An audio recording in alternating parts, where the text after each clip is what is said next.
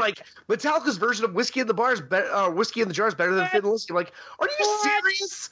No. Did you just smoke crack? Like, what the hell's wrong with you? I'm up in the air on that one. I don't know. I'm really... Gary, I will end you. I'm really conflicted. I will end you. No, I'm serious though. Like, there's their version of Turn the Page, I think, is better than Bob Seger's in my opinion. Oh my God, I'm in Michigan. I know you're in Michigan, and I just laid that gauntlet down. Ill of Bob Seger. I would be happy with no version of Turn the Page. Actually, yeah, exactly. That song just. I'm sitting here with my long hair, and I'm really tired from doing the show. I'm just whatever. I'm not going to sit here and cry if you make fun of John Cougar Mellencamp, seeing that he's so close to me and everything. I think it's John Cougar Mellencamp. I live in a small town, going down a small town, rape some animals, and I live near the small town. I mean, just, whatever. It's like Bruce Springsteen, too. So, well, I got up this morning, and I read the paper, and then I had to get my lunch and go to work. All right. I was just saying this is the best conversation ever, man. Like, seriously, like, if I had the conversation, Ricky, if I were that conversation that you're having right now with anybody else, I would be just completely crucified.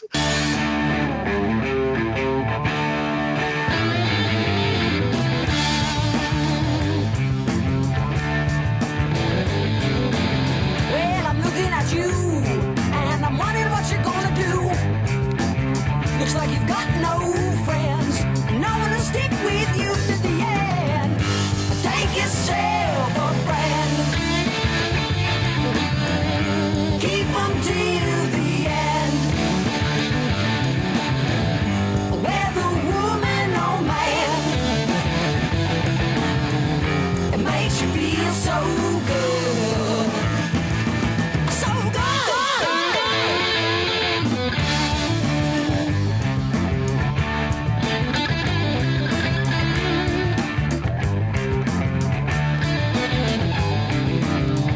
Hello, folks. Welcome to another episode of the Seven Beef Podcast. I'm one of your hosts, Gary Hill.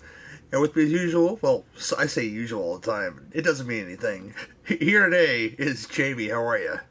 I know these days it's kind of hit or miss if I'm going to make it or not, but I will make it when I can. I have no complaints. And I definitely want... well, thank you. I definitely wanted to make it when we have the guests that we have today. What did I say when we first started doing this weekly? That you have to make it every time, right? Yeah. Oh, yeah. You have absolutely no pressure. And the way my schedule has been going lately, that's really nice of you because I never know what's going to crop up with work. Coming up for a while, I think I'm going to have one day off a week. So Jamie's working those arm muscles real good to washing them dishes, you know. working for the man every night and day, you know. Every night and day, yes. Except for one. Except for one, yes. Those guests in question, I'll introduce one first, because he hasn't been on the show since episode 4, and that really hurts my soul. Last time he was on the show, I talked shit about Terror Train, and Johnny defended it, and he's here right now. Mr. Johnny Krug, how you doing, sir? What's up, man? Thanks for having me, dude. Oh, well, for sure, man. I'm sorry it's been so long. It has been a long time, dude, yeah. And with me, also, you can hear his brand new video show to tell us all about. Watch him. You know, he might be pantsless, I'm not sure. He hasn't quite told me yet. But, and on the Short Bus Cinema with Johnny, and on the Hailing Power with Mark, and that other guy, Danny Bennett. Mr. Ricky Morgan's here. How you doing, sir? Hey, man. Glad to be back. There's a lot going on. Not only that, but just the greatest podcast ever invented, Short Bus Cinema, with me and Johnny Krug. That's right. Yes. But yeah, as we speak today is we're recording right now. But so the day we're recording, we are dropping the first episodes of House of Wax, my new show. So yeah, I've been up all morning working on that. I'm ready to talk about some other movies. That's Wax, WHACKS. I'm really glad Gary... That's whack, y'all. I'm glad Gary brought us on here. It was whack, yo. But Gary, you brought back some trauma in my life, dude. I'm sorry, but I'm not sorry, depending on what it is, you know. No, I just I forgot I had not watched Transylvania Twist at Cinema Corps back in like 2010, 11. And when I rewatched it, I was like, does Gary hate me? Save it. Does Gary hate me? Like, Save your hate, young Gary, I really like you, dude. I think you're an awesome guy. And if whatever I've done, man, sorry. Save it.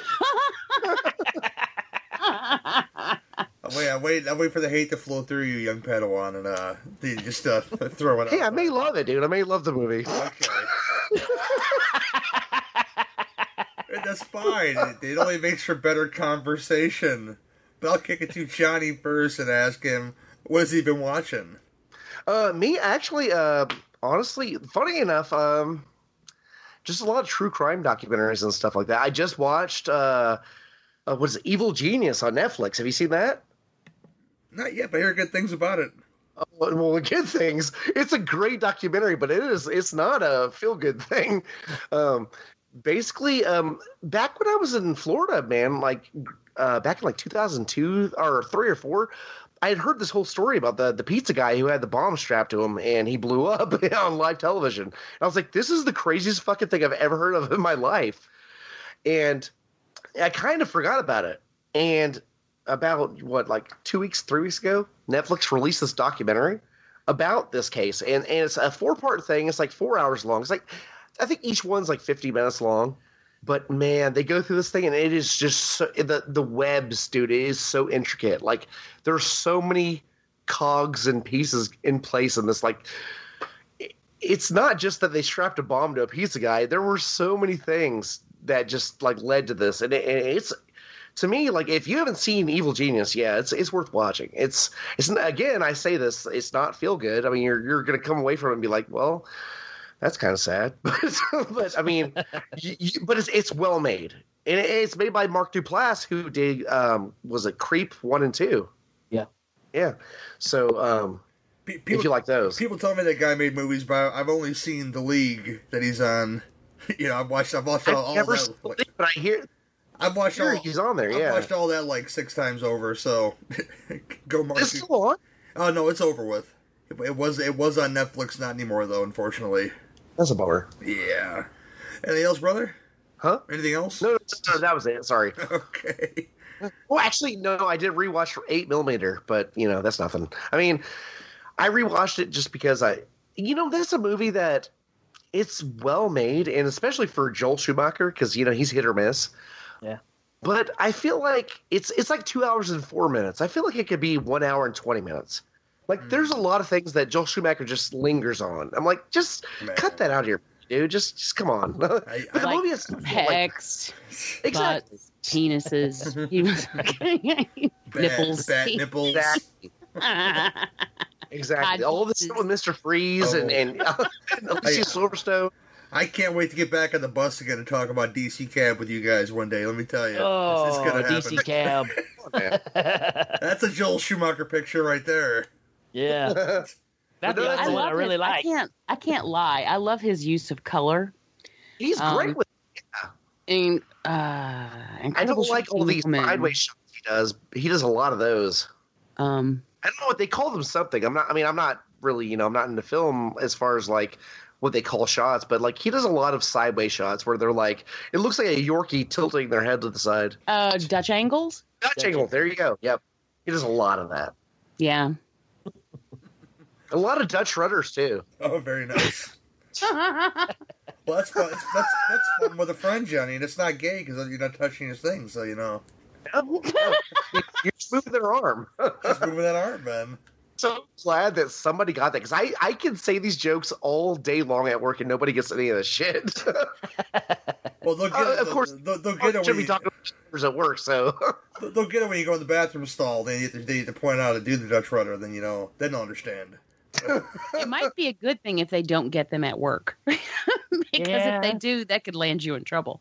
Yeah, I think that's against work policy. Yeah.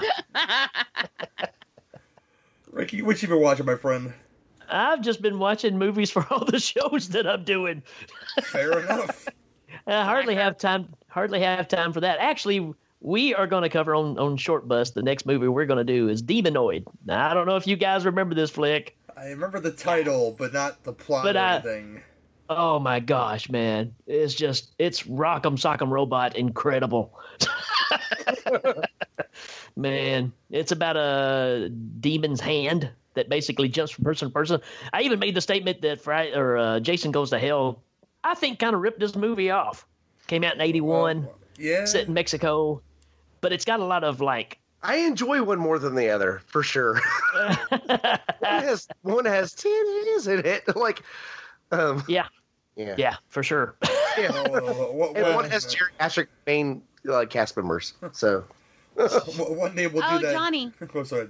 We were doing evil episodes the other night, and Brian said he made a reference to something, and he's like, titties, and I said, you sound like Johnny Krug, and he's like, that's why I did it. And I was like, oh. You know what's funny is on my birthday, actually, and I don't mean to, I don't want to take the floor away from you, Ricky, but my birthday, I actually got a email from Domino's Pizza saying that like somebody sent you $25 it said $25 was sent to you from the Phantom. I was like, okay. And when I clicked on it, it's like I can't do anything about getting titties put in your face for your birthday, but I would like to put a nice warm pie in your mouth. And oh wow. And so at first I was like, who the fuck is this? Like, so I basically went back and they gave you the option to thank the sender, and I thanked them, and it was a long-time listener of Kruger Nation, everything. But it was so funny because I was like, who is this? This is weird. That's so nice though.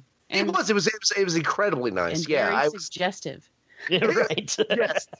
Well, and that's the thing is, at first the headline, or not the headline, but the thing on the top of my phone said, the Phantom sent you $25. So I was like, okay, well, that's weird. Automatically, that's weird. But then I went to it and there was a message. I was like, oh, that's even weirder. There's a message attached.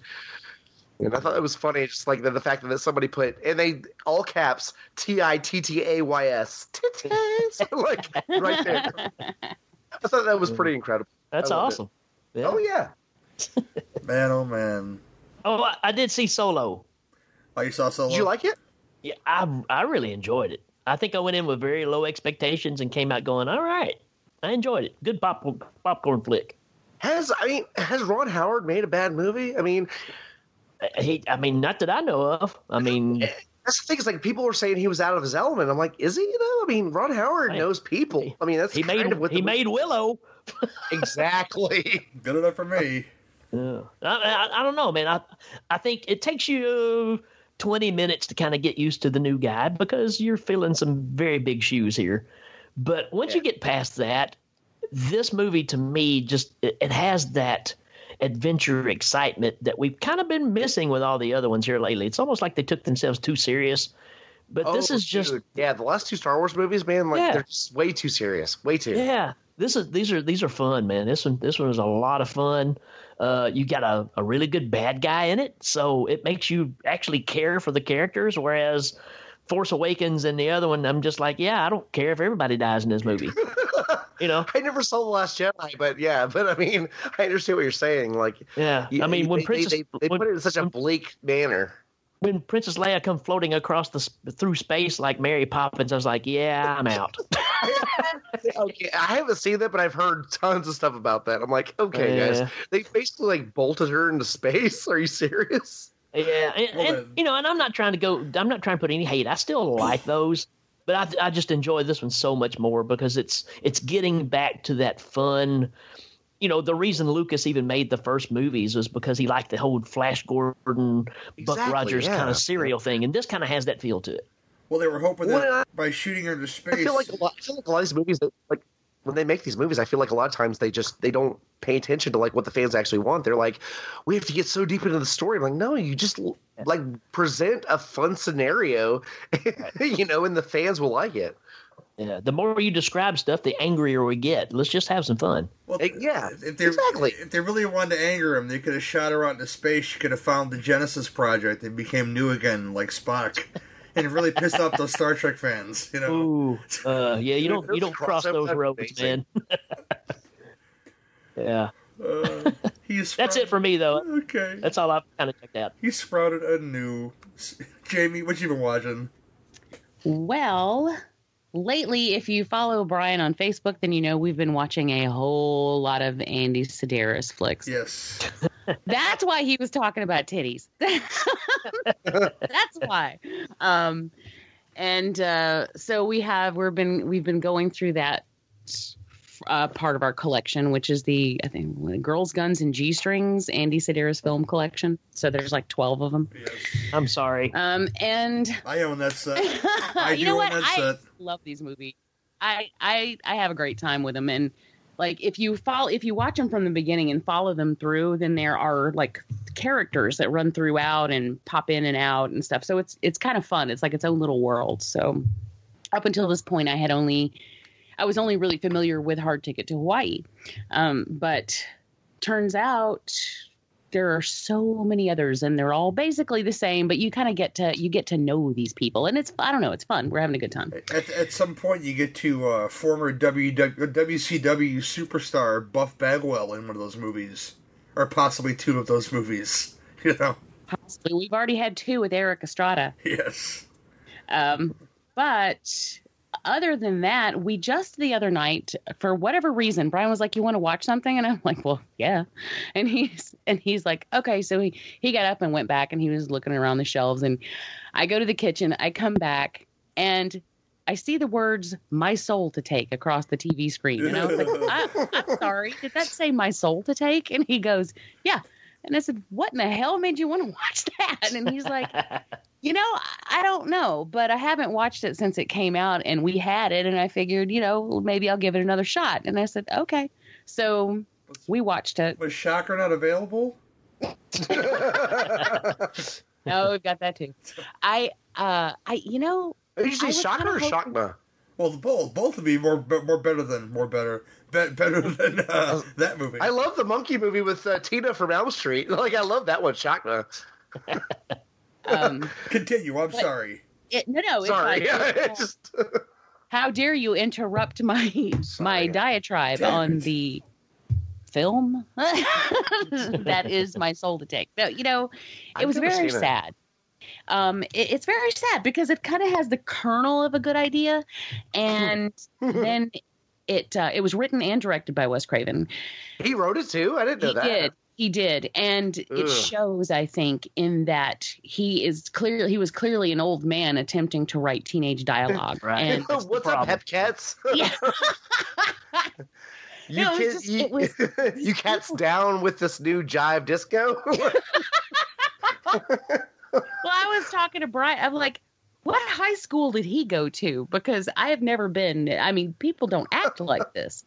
And he's like, yeah, I don't know. So it was really kind of a shame because it felt like either he had made a whole bunch of money for them with the Scream franchise, so they just let him do whatever he want, or he was under contract to do another film and he shat this one out Rob Zombie style.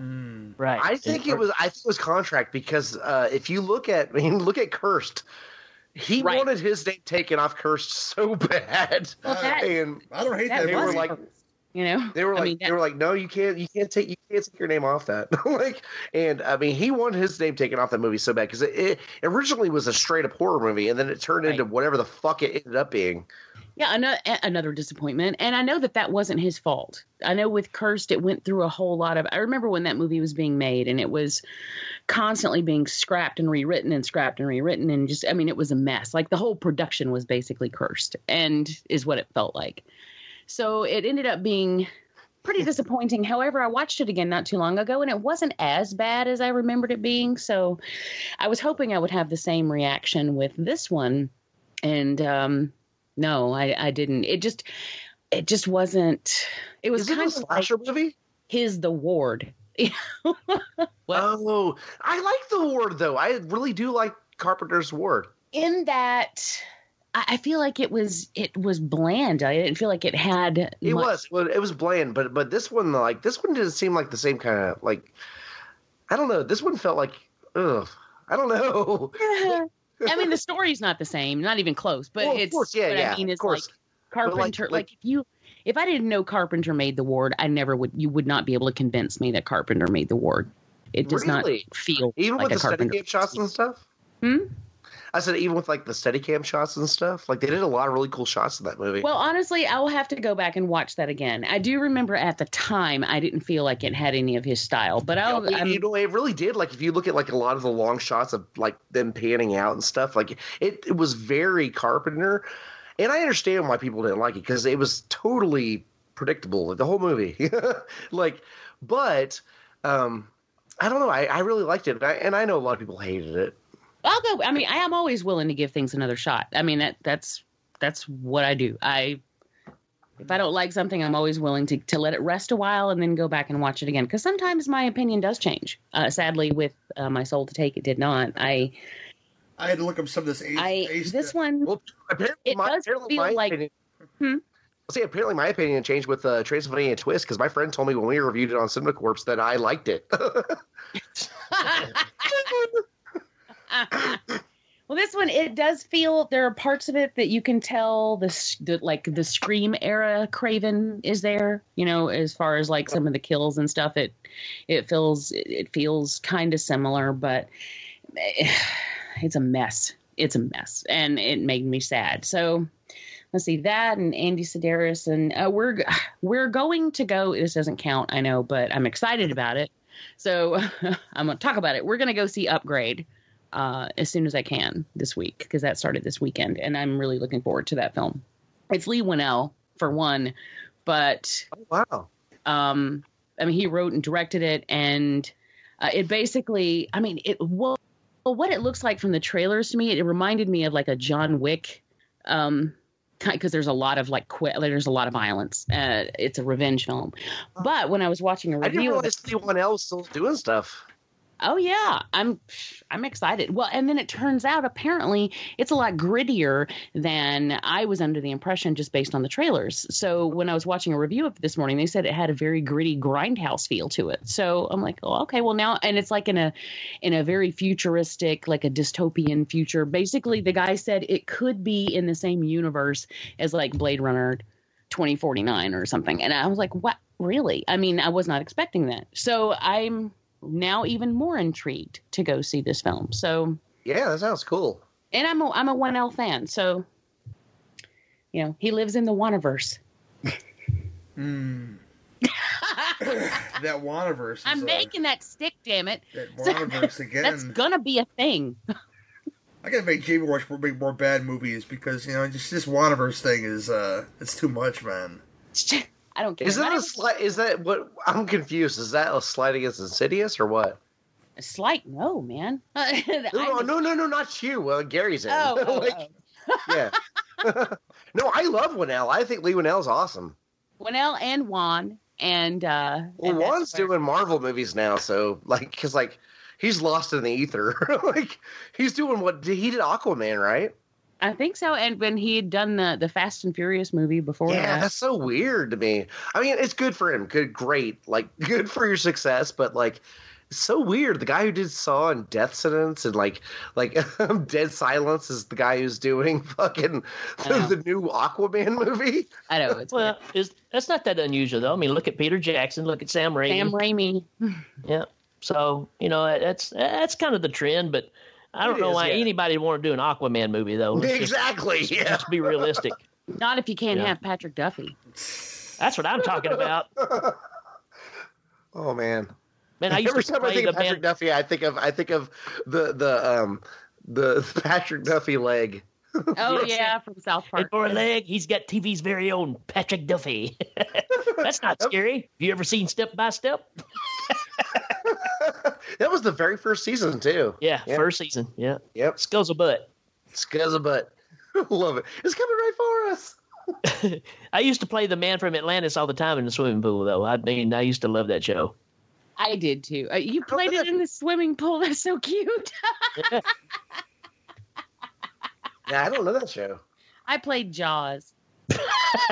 I had this Barbie doll. She was always the Kittner boy, so she always lost. I had the Jaws game with the plastic shark. Me too. It's up there on my shelf right now. I'm looking at it, but awesome.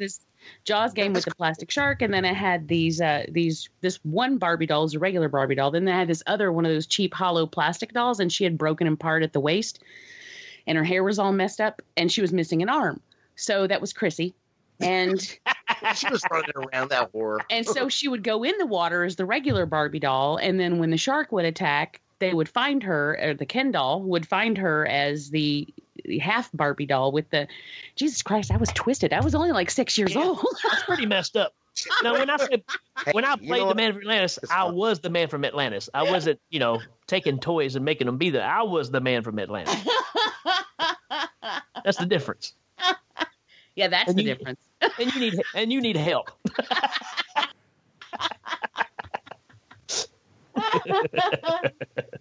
Oh. Anyway, that's what I've been watching.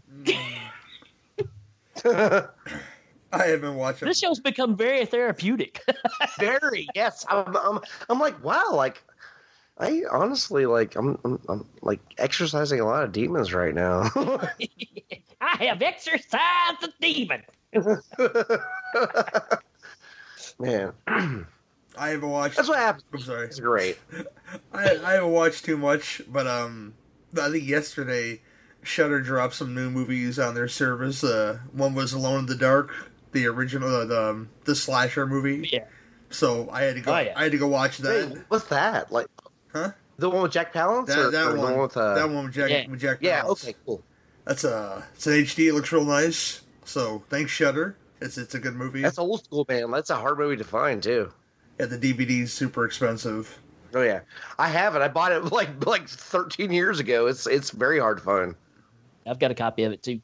So there's that. I don't even really explain what that is. So you guys should go check that out if you haven't seen it before. It's good. It's a good time. Grown woman. The hat. I want the I hat. want the hat. Yes. Grown woman with a side pony. I can't get enough of that, man.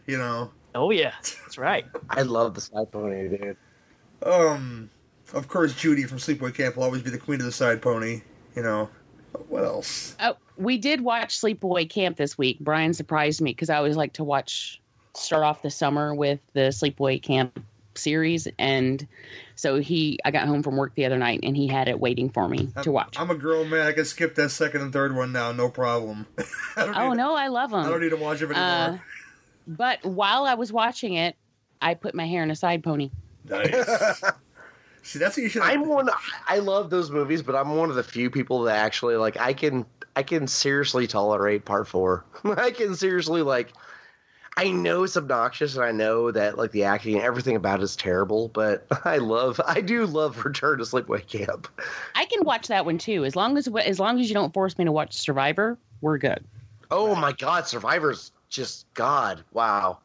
Yeah, no, that's short the bus fucking Al material Qaeda there. prison camp shit. Yeah, that's short bus material for sure. Yeah, I do like I do like that that they try to go out of their way to like oh, we have a 4K DVD or Blu-ray release of Survivor. I'm like, nobody wants that. Are you serious? Yeah, that stuff cracks me up when they release these movies. You're like, this movie doesn't deserve to be on DVD. Exactly. Like, this thing should still be on reel to reel. Are you guys serious with this shit? Like, Oh man, yeah, I watched that. And I watched Meatballs and the Superior Meatballs 2 because why not? It's funny you I've brought never that up seen either one of because those. what? Ever. I've never seen Meatballs. Never. As soon as the show's over, you got to watch Meatballs 1 and 2. Okay. Well, that's the thing is everybody's like, because I've seen Porky's, I've seen all these movies, and they're like, dude, like everybody's like, you need to see Meatballs. And I just It's a different category than that, though. But It's I know it's PG, like yeah, but for some reason it's like like that movie is always just I've never seen it, like it's never been on for me. I've never got it. And Gary, when you posted it about Meatballs 2, I just said something to Danny about, we're talking about movies to do on Hell Ming, and I brought up Meatballs 2. Is it better than the first one? You know what? It's kind of hard to say. Because you just said that. Well, the first one is a lot more innocent. Like, it's like... The second one is just slapstick stupid. I mean, it's ridiculous, but it's a whole lot of fun.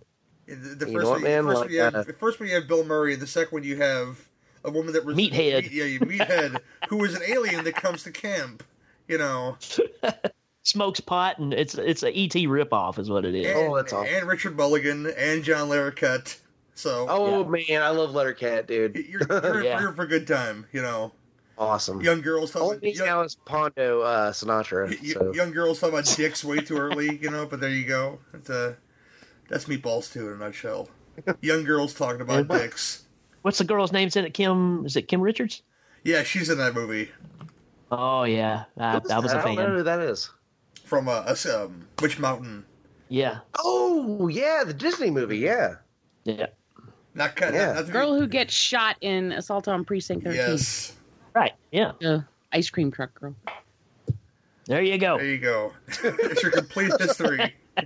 You know, back to the We just ran down a ton of movies we're not even covering. Like, Did anyone mention Halloween? Because she's. no. That's Kyle Richards in Halloween, Oh, Kyle. Oh, wait. You know what? Kyle's the one in Assault, too. Never mind. and that's okay. Oh yeah. Was Kyle not the one in Witch Mountain? No, that was Kim Richards. That was Kim. Okay. Oh, Damn those sisters. damn it. Back to the hero shit. I didn't mention this last time, but I watched Batman Ninja, and it's a different kind of Batman film because you know. You think? Let me explain. it's unlicensed, right? Like it's unlicensed. Let me explain. Okay. If you guys know who Gorilla Grodd is, he's a psychic ape character who can talk. Yep. And he sends Batman and all the supervillains back to feudal Japan, and the animation says so. So it's a really neat story where they take all the Batman supervillains and they make them literally feud with each other in feudal Japan. They're open different territories and yada yada yada. Where if you're watching this, you know nothing about Japanese history, you'd be totally out to lunch somewhere. And I kind of was the same way because this movie is everywhere and it's good, but it's not very good at the same time. So You know what it sounds like to me? It sounds like Ninja Turtles 3 with Batman villains. there's no weird naked shoguns running around though.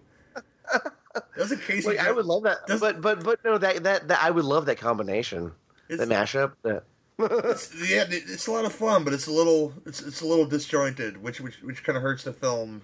oh yeah, But with Casey Jones teaches guys how to dance or something. I forget now. It's been so long since I watched Turtles 3. I'll have to check that out again though. But no, oh, you don't need to. oh, it's gonna happen one day. You know, I'll marathon all of them one day. I have the what do you call it, like the quadrilogy or whatever, and I only watched the first two. Like I just can't do it. Well, that animated one's pretty fair though. I think you Yeah, should give it a the first chance. one, the animated one, is actually good. Yeah, but I'm talking about in the scheme of like live action. Yeah, that third one is just. The second one is actually really bad too, but I love it. The first one's a Golden Harvest movie, so it had that martial arts mixed in there already. I loved the first one. I went to theater and saw it, I think 3 or 4 times.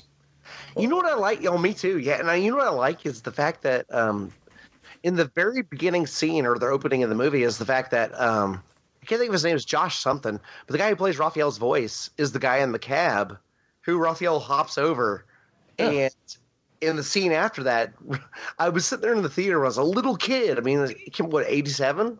You think? Is that right? 90. No, it was 89 or 87. It was in the 80s. It's either I think it was right 89 or at 90. 1990, I think, because Okay. yeah. I was out of high school. me and my Cub Scout den went to go see it. Okay, together, in our little outfits and everything, you know. But I was so shocked at, like me as a, adult, it makes me laugh because that's a great memory, is the fact that I was so shocked that a character I'd seen on TV said the word damn.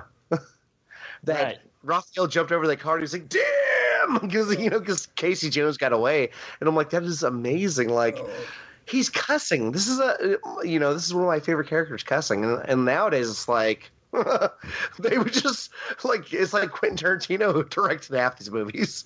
True. The biggest shock for me at 9 years old is when I heard Raphael make the statement, a Jose Canseco bet.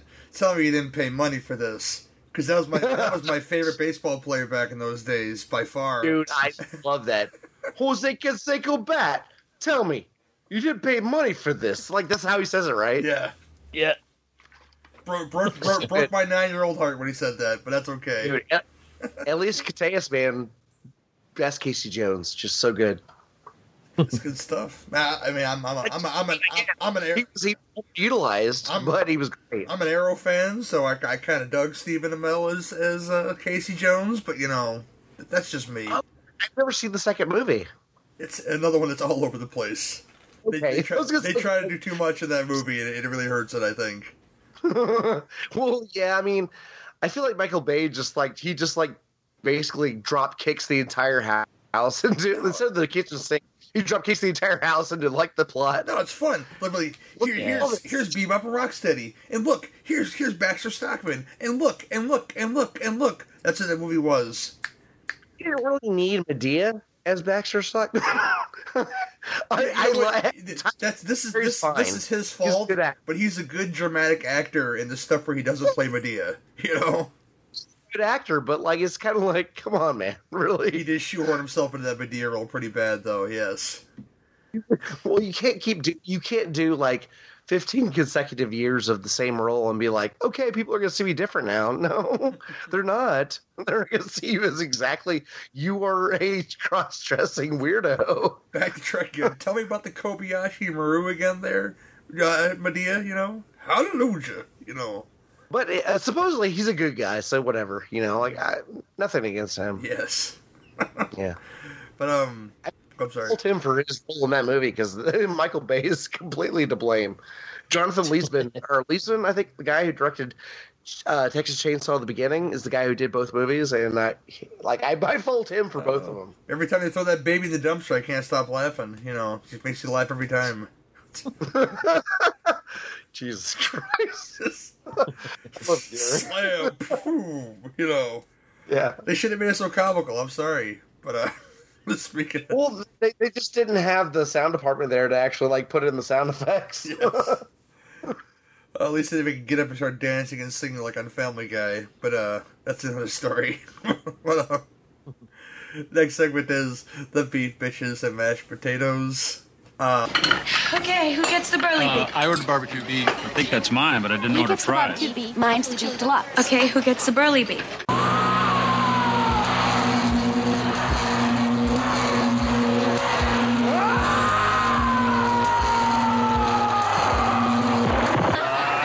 heard that.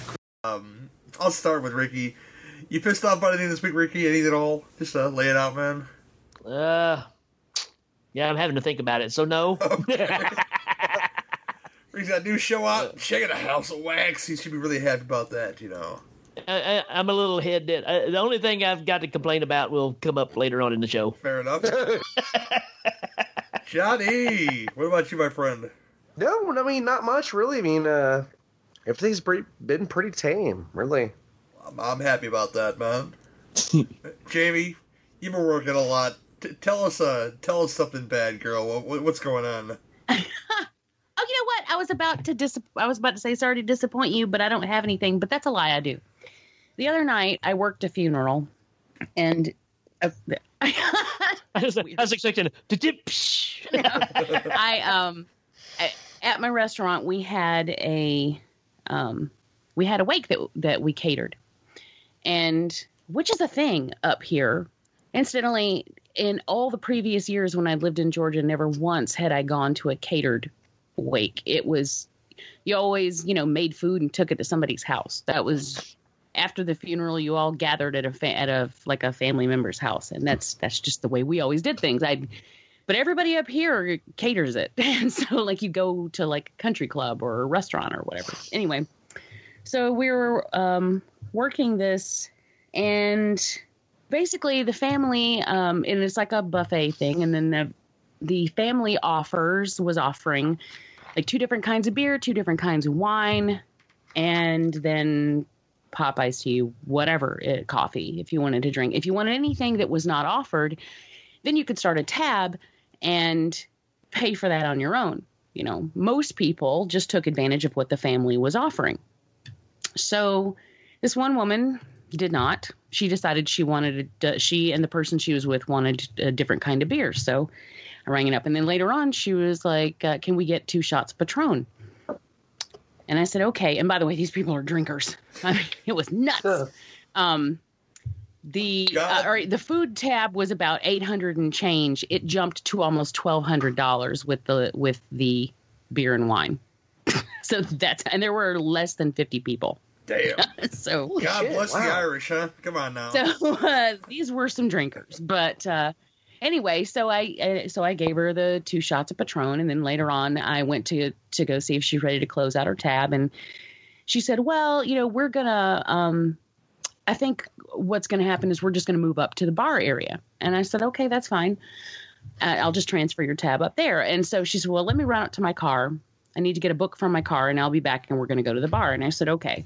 So she goes outside, and a little while later, she comes back in. She's talking to someone, and I'm just keeping an eye on her. I'm like, okay. Then I hear her say, "Okay, love you, bye." And she starts walking out the door. But I was at the other end of the restaurant, and I was like, what? Like, where are you going? So, like, I go after her to see what's up, and she's at her car by the time I get out the door. And she waves to me, but it's like one of those, "I'll be right back" waves. And I was like, okay, So I go back in. A couple minutes later, she had not come back in. I go back outside. She's gone. Oh, this woman stiffed her bar tab at a funeral. Jesus. Who does that? Like, well, she had to get those American Express traveler's checks, and her brother had to sign it too on the dashboard, And but the worst thing is the host or the host family was nearby, overheard me talking to the owner about this, and so he ended up paying for it. And the owner was like, "No, don't worry about it. It's it's not." She's like, and he's like, "No, I insist. I want to pay for it." And that was the second person that had walked out on their tab. And I'm like, "You need better friends, dude." This is why I don't do family right here, man. But and she ended up she bought a round of drinks for the family, like the family that was remaining and everything. And I don't know. I was kind of floored. How do you do that? How do you go to a funeral and which you don't have to pay for your food. You don't have to pay for your drinks as long as you drink whatever they're offering, which I thought was very generous and a lot to choose from. And, they were offering Stella on draft and Two Hearted on draft. This woman chose Labatt Light. Ugh.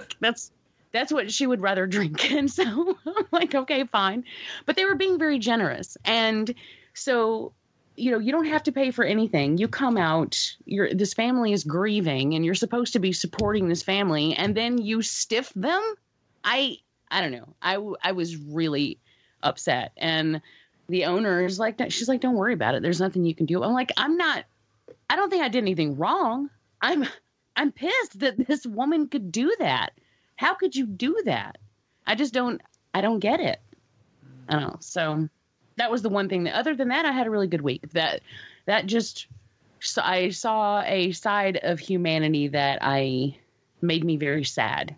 Jay, when you come on my way, we'll go to some good hood barbecues. You'll learn how to mooch real good, okay? Learn how to mooch real good. I don't know. I don't see stealing from a grieving family, which is basically I've seen people put bottles in their coats before and leave the party, okay?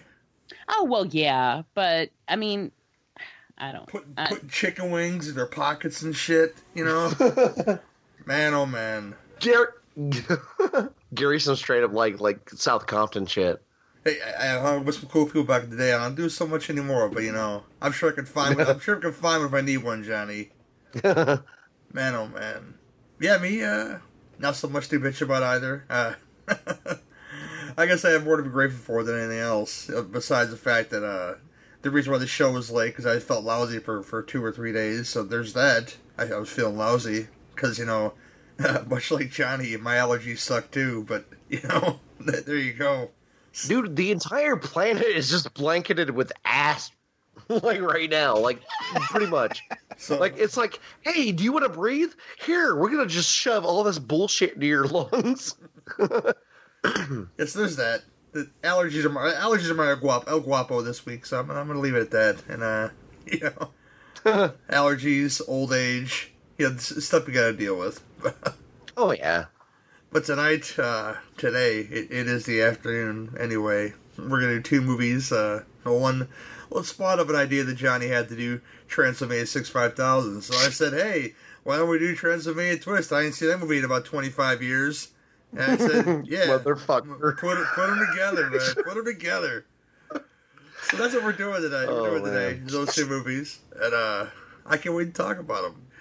And we'll start with the one that I know Johnny loves the most, Transylvania Twist, right after this.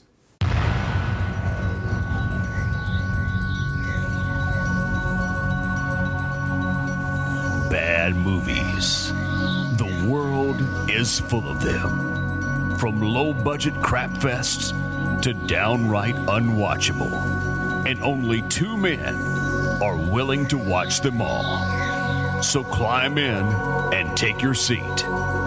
This is Short Bus Cinema.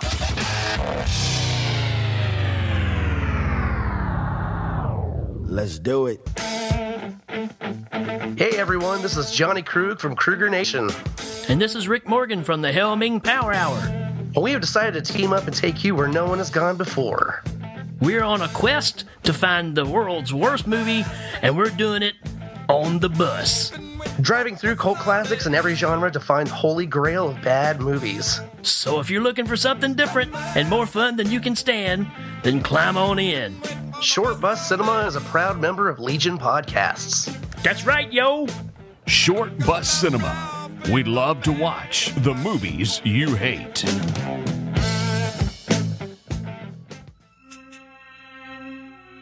It's out there, and it's been waiting for you. You dead, Uncle Ephraim? Like hell I am. This was rather unexpected. It's Transylvania Twist. 2 travelers come to a strange land to find the Book of Evil. Disney! Brought to a castle. I insist you show us inside. There. That's what it looks like. Where no one Orso, look out! should live. He always does that when we have guests. And one of them just may be a vampire.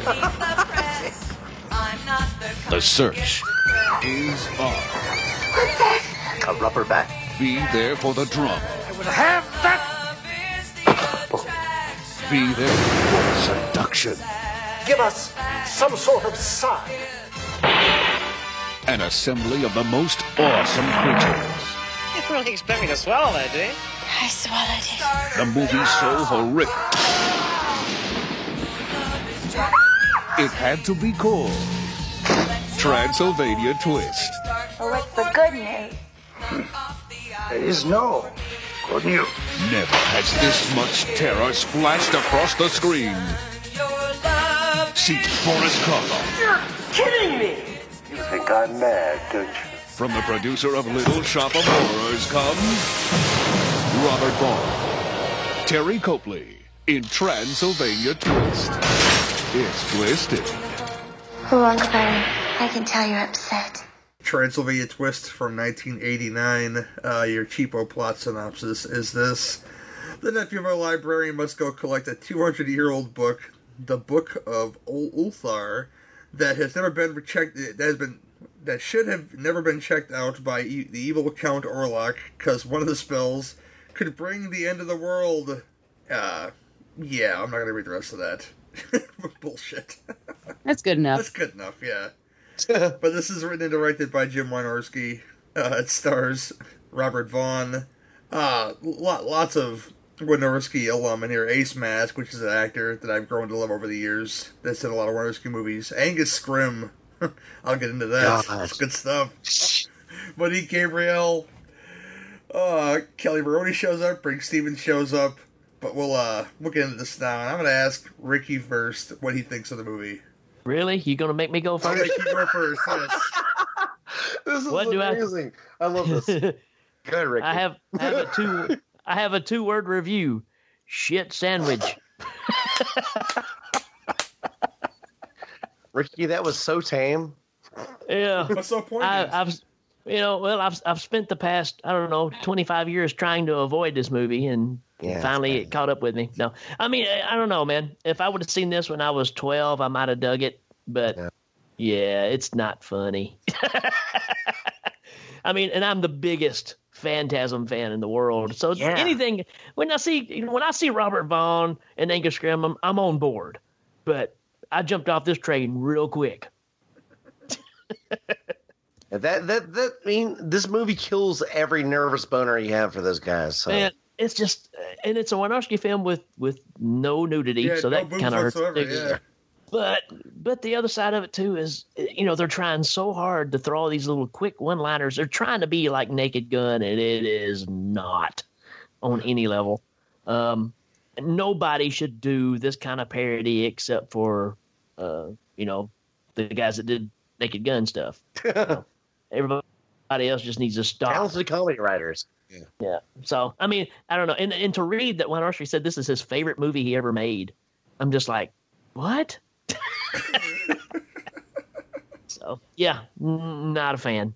Fair enough. I'll let Jamie go next. What do you think, girl? Well, I had never seen this film before.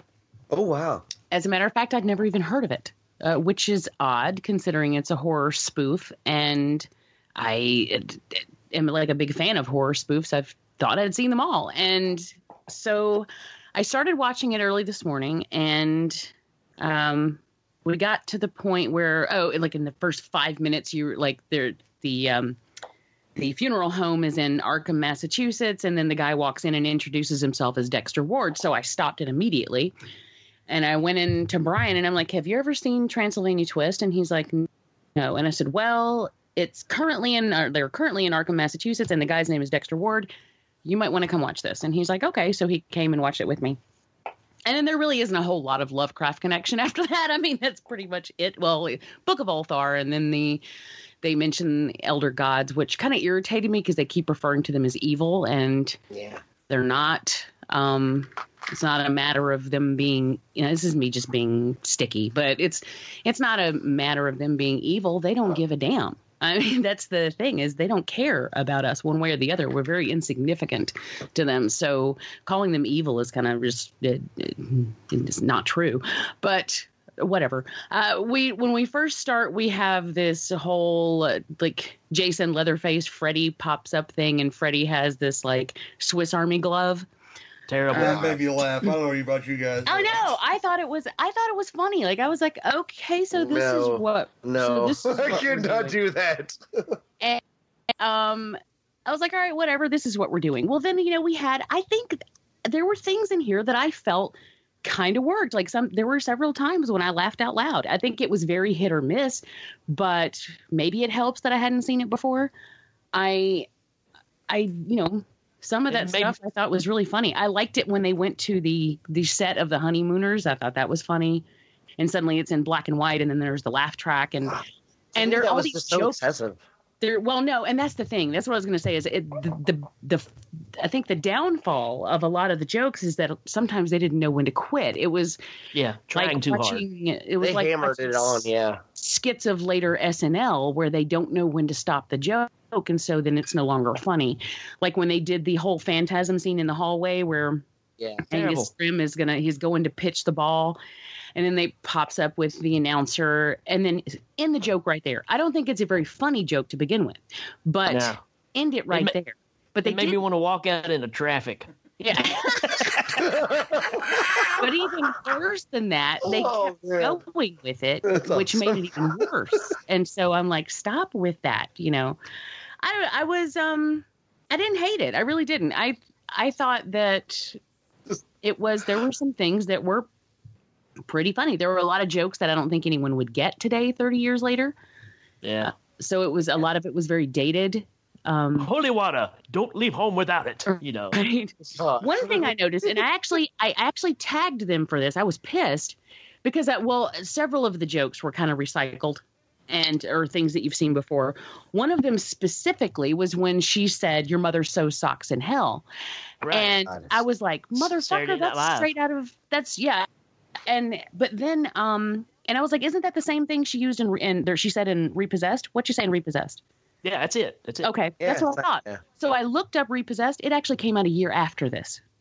So I was like, oh, well, maybe I. But I had thought, I don't know that I can't really say for a fact whether this is true or not, but I thought that had been the censored version of it before that. The censored version was Your Mother Sews Socks That Smell. Oh, okay. You mean the TV edit? Yeah.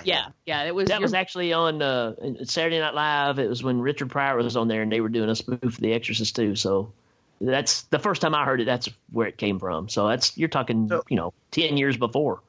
So either way, they both ripped off Saturday Night Live, is what exactly. you're Yeah. saying. Yeah. And then there Richard Pryor looks at it and goes, "Yo, mama."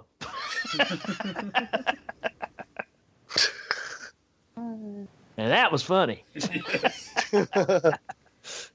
Shit, there was something else. Thought there was another. Oh, and then and then at the end, which I thought it was funny because at the end he turns and he goes, "She's being repossessed," and then he's like, "Sorry, folks." Yeah. So I'm wondering, because these films came out a year apart, I'm wondering, was that a jab at the upcoming Repossessed? I don't know.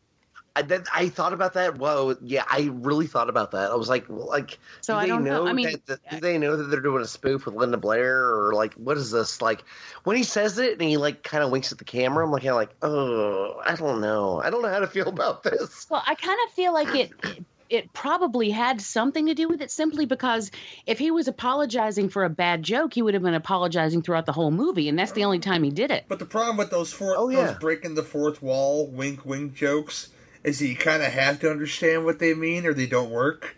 And right. That didn't work, Well, I mean, that's the thing is if you don't know for a fact the story behind it, if there is a story behind it, then yeah, it doesn't really work. I just got tired of all the dude's bad imitations he kept doing. No, those were bad. So when he bad. was doing the Elvis thing, I'm like, why couldn't you give him someone that he could actually do? Because I don't think the Elvis was good at all. That guy, the main guy in this movie, is the worst part of this entire movie. Steve Altman. And by the way, I thought I had seen him. Every time he tried to act, I was like, could you please just stop it? Just stop. I thought I had seen him. Like, just stop. It's almost like they just said, "Hey, try to act like Tom Hanks," because we need a Tom Hanks. We need a bachelor party type character. Well, he's that generic curly, dark-haired guy. Like Tom Hanks. He's yep.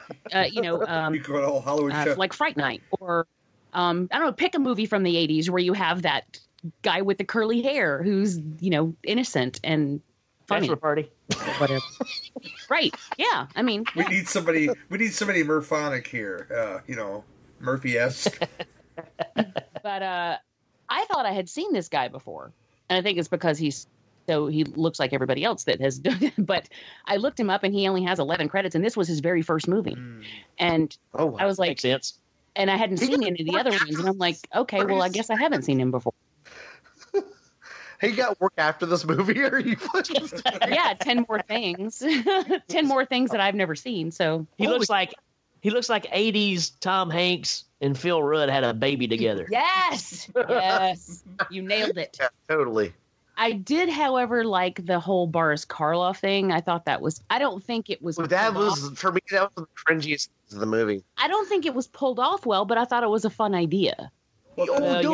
It's great, yeah, but like that actor was not he was not suited to like pull off the comedy that they were trying to deliver. Yeah. I understand. Yeah, I know what you're saying. Yeah, like that would be really funny, with all the terror, extra footage and all that. But Jesus, no, when him talking to Boris Karloff, the disconnect between their two characters is so bad. Like, I'm like, come on, man. Like, did they not do a second take at all on any of this shit? Well, I was trying to decide if they did that on purpose to make it obvious that they're. Well, they may have actually, but I mean, still at the same time, like, the guy's not a great actor, so you think you would try a little harder, to make him be like, okay, like. Yeah, I agree. I think it was I don't know. I mean, because sometimes they'll overkill something to get the point across, and then it ends up kind of ruining it. So I don't know. I I thought it was like I said, I think it was a neat idea. I don't think it was executed very well at all. And so yeah, like I said, this was hit or miss for me, but it was hittier than I thought it would be. I didn't just made that up. I don't having never seen it before, I didn't know what to expect, and so I didn't hate it. I don't know if it's one I would watch ever again, but I thought it was something.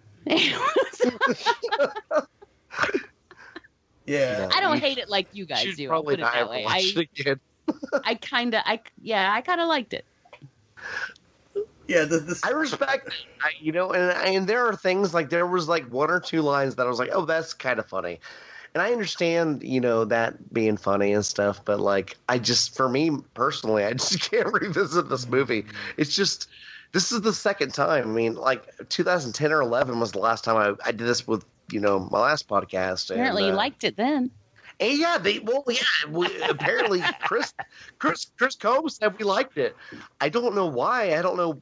I'm not into drugs or, alcohol or anything. So like, I don't know why the last time we did this, I would have liked it, but apparently I did. So, me and this movie, I watched it a long time ago. Like I said, probably when it was on VHS, and the cover looked entertaining, so I rented it. And I don't really recall what I thought about it back in those days, but watching a good handful of Wynorski films now and seeing a lot of his regulars that show up in a lot of films, a lot of the regulars that are in this film, Ace Mask, Monique Gabrielle, people like that, seem very comfortable in where they're at, whereas people like Robert Vaughn and like some of the other actors, even the dumb one, the dumb Tom Hanks Robert type, Vaughn.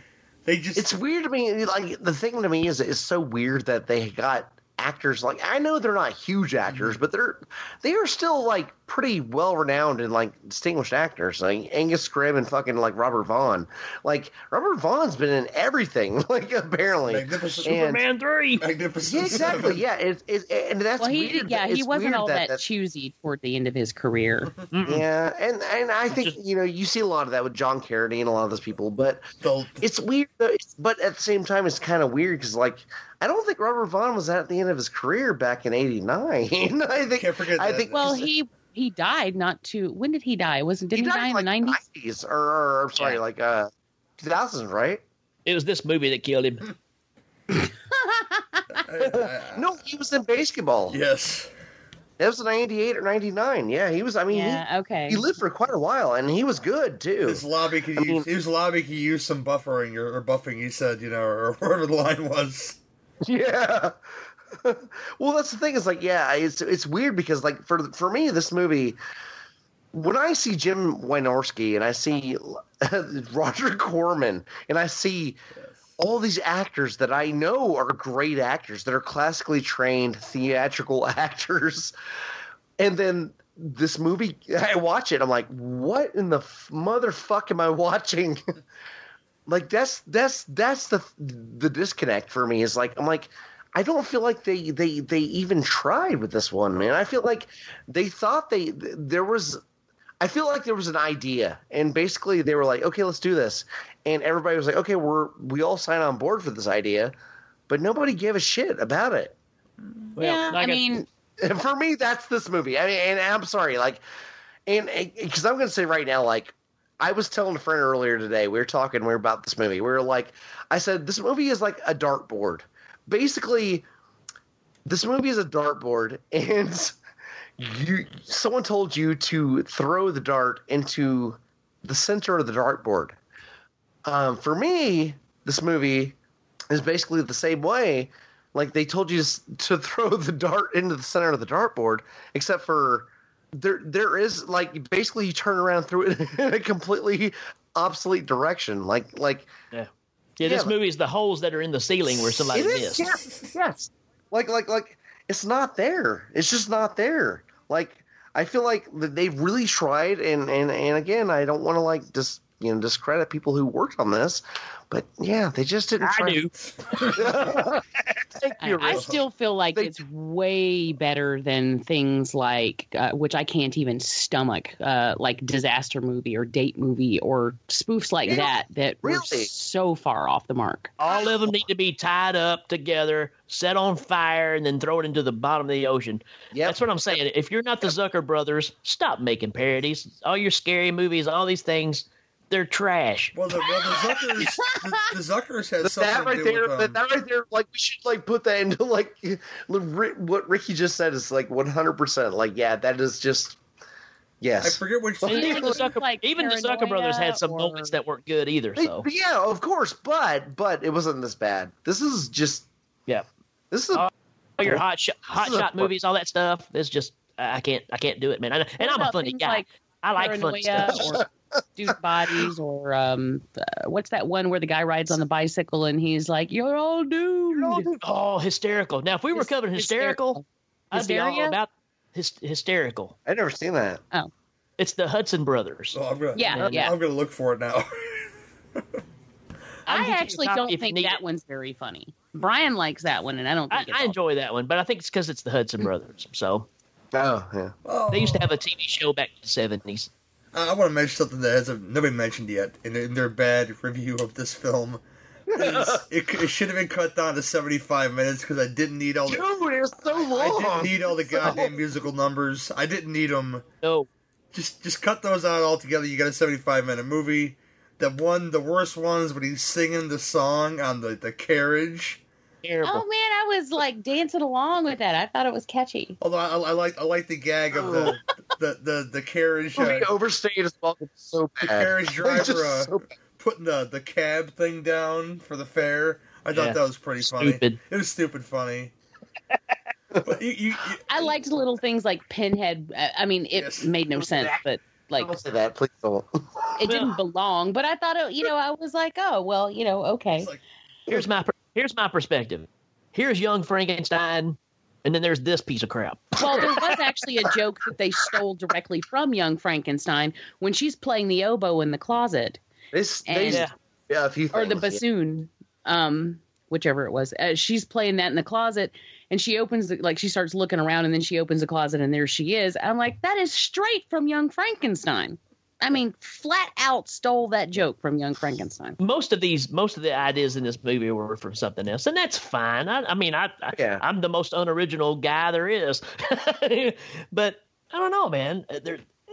You guys were all over it a while ago. There's a point when you cut the joke off. Don't let it linger. No, that's the worst thing you can do. That's the thing is, there's so many things like where I'm like, I can go with certain certain ideas and things, but like there are times when I'm watching this movie and I'm like, okay guys, I get the fucking joke, I really get it, but like, what are you doing? And they just kind of shoehorn all this stuff in there. It's like, man, this is not a movie. It's just a series of trying to do funny stuff, and it's not funny. Yeah, which is it's fine, and that's completely fine if you want to do that, but I feel like they were just very late. I feel like this is, again, I said that earlier, I feel like this movie is very late. I feel like all the jokes they wanted to make and all the things they wanted to draw parallels to and all that, whatever, I feel like they were just very behind. I feel like things were, like, you watch other satire and parody movies, they've already done this stuff. This is not new. This is just garbage. Like, what you're doing is rehashing old stuff. And that's why I feel like it's like, okay, well, I can't really give credence to this because it's not original. There's nothing here. And I will say, Ben, we brought up Repossessed earlier. This movie outdoes this movie by one joke, because there was actually one joke that I laughed at in Repossessed. Rest of them I didn't. Everybody's been complaining about the Angus Scrimm thing. I'm one of those guys that's not really going to complain about it, because the moment he comes on screen, he knows precisely what he's there for. He's even got the tall man scowl, going. Right.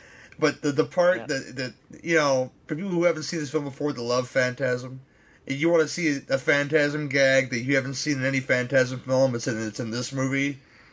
You can watch it for yourself and see if you like it, because I thought... Don't do it. Don't do it. Like, okay, it is very endearing. Like, Angus Scrimm literally, like, out of every person I've met in my entire life, is one of the greatest people I've ever met. Really like, is. He's so fucking amazing. Like, he literally talked to me about working in a fucking warehouse for 20 minutes. Like, me and him. Like, it wasn't about horror or anything. So, I do think he's a great person, but god damn it, like, I really want to let him go in these scenes, but goddamn, it's like I feel like they were abusing him, man. Like Angus Scrimm was. He looked like he was having a good time. Is all I'm saying. He did, yeah. If he would just thrown the ball once, it'd been fine.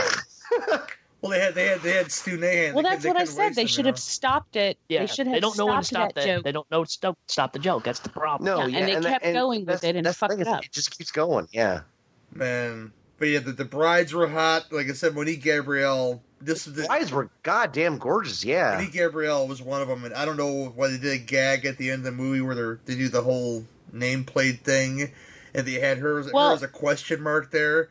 Which she's been in the beginning. They had your ad here when her picture was up. She's been in like 20 Wynorski movies. Why would you hide her name or something? Well, you know? I was trying to figure out, did she piss him off after production or something? And he was like, here, or I don't know. Okay, I've been blocked by Wynorski for a while on social media, so I'm gonna go ahead and say that he's a pretty fucking like shallow dude.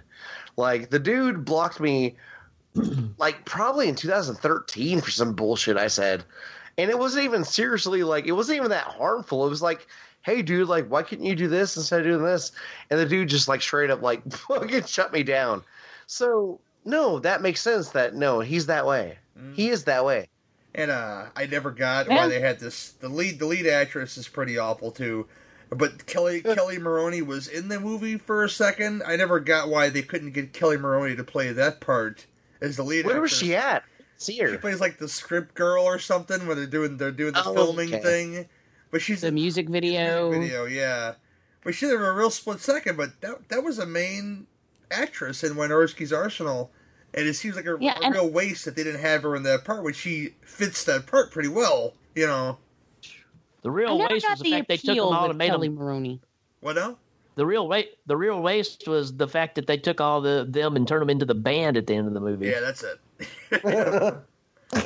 Right, I think Brig Stevens was in there, and there was some other ones in there too. But yeah, that was weird. I mean, I know this whole thing was very weird. Not utilizing. I feel like they just like they tried to usher in their friends.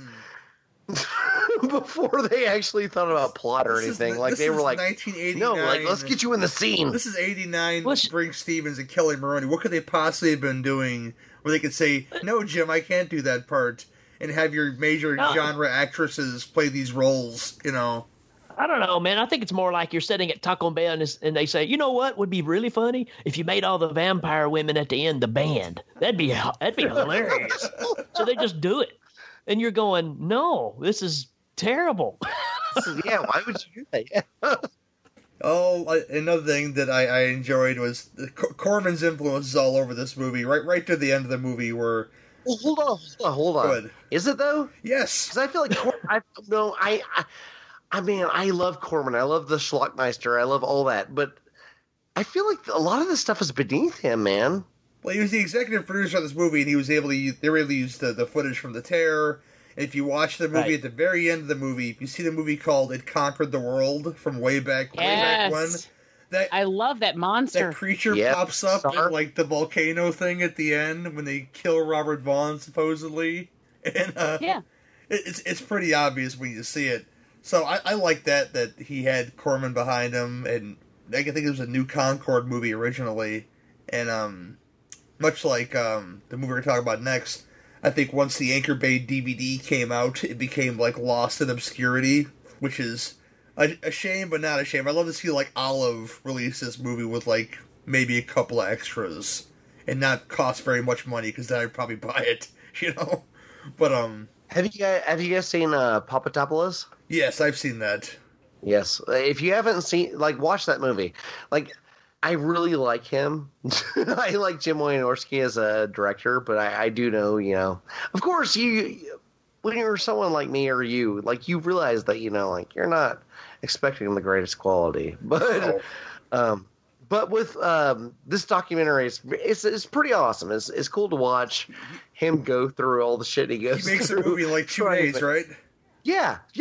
He does, and they keep putting restrictions through the entire movie. They keep putting restrictions on them. I'm like, how can you keep putting restrictions on somebody that's already restricted? They already don't have time to do this shit.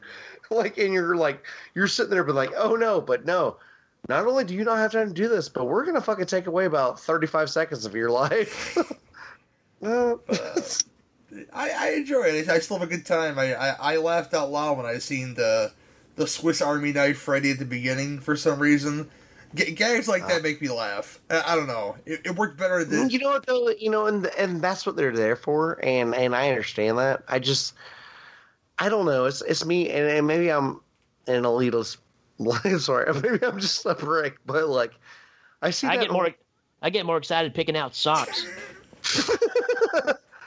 I don't know. The thing is, like, when they show like the Freddy with the corkscrew on his finger, I'm like, kind of like, okay, well, that's clever, but, you know, whatever. But, like, I don't like, you don't like really grasp onto things like that. Like, for me, you know, the pub. I forgot about the pub scene. Pub scene's probably my favorite scenes of the film because it sort of reminded me of American Werewolf in London, but these guys were all jumping out of windows and shit, which made me laugh.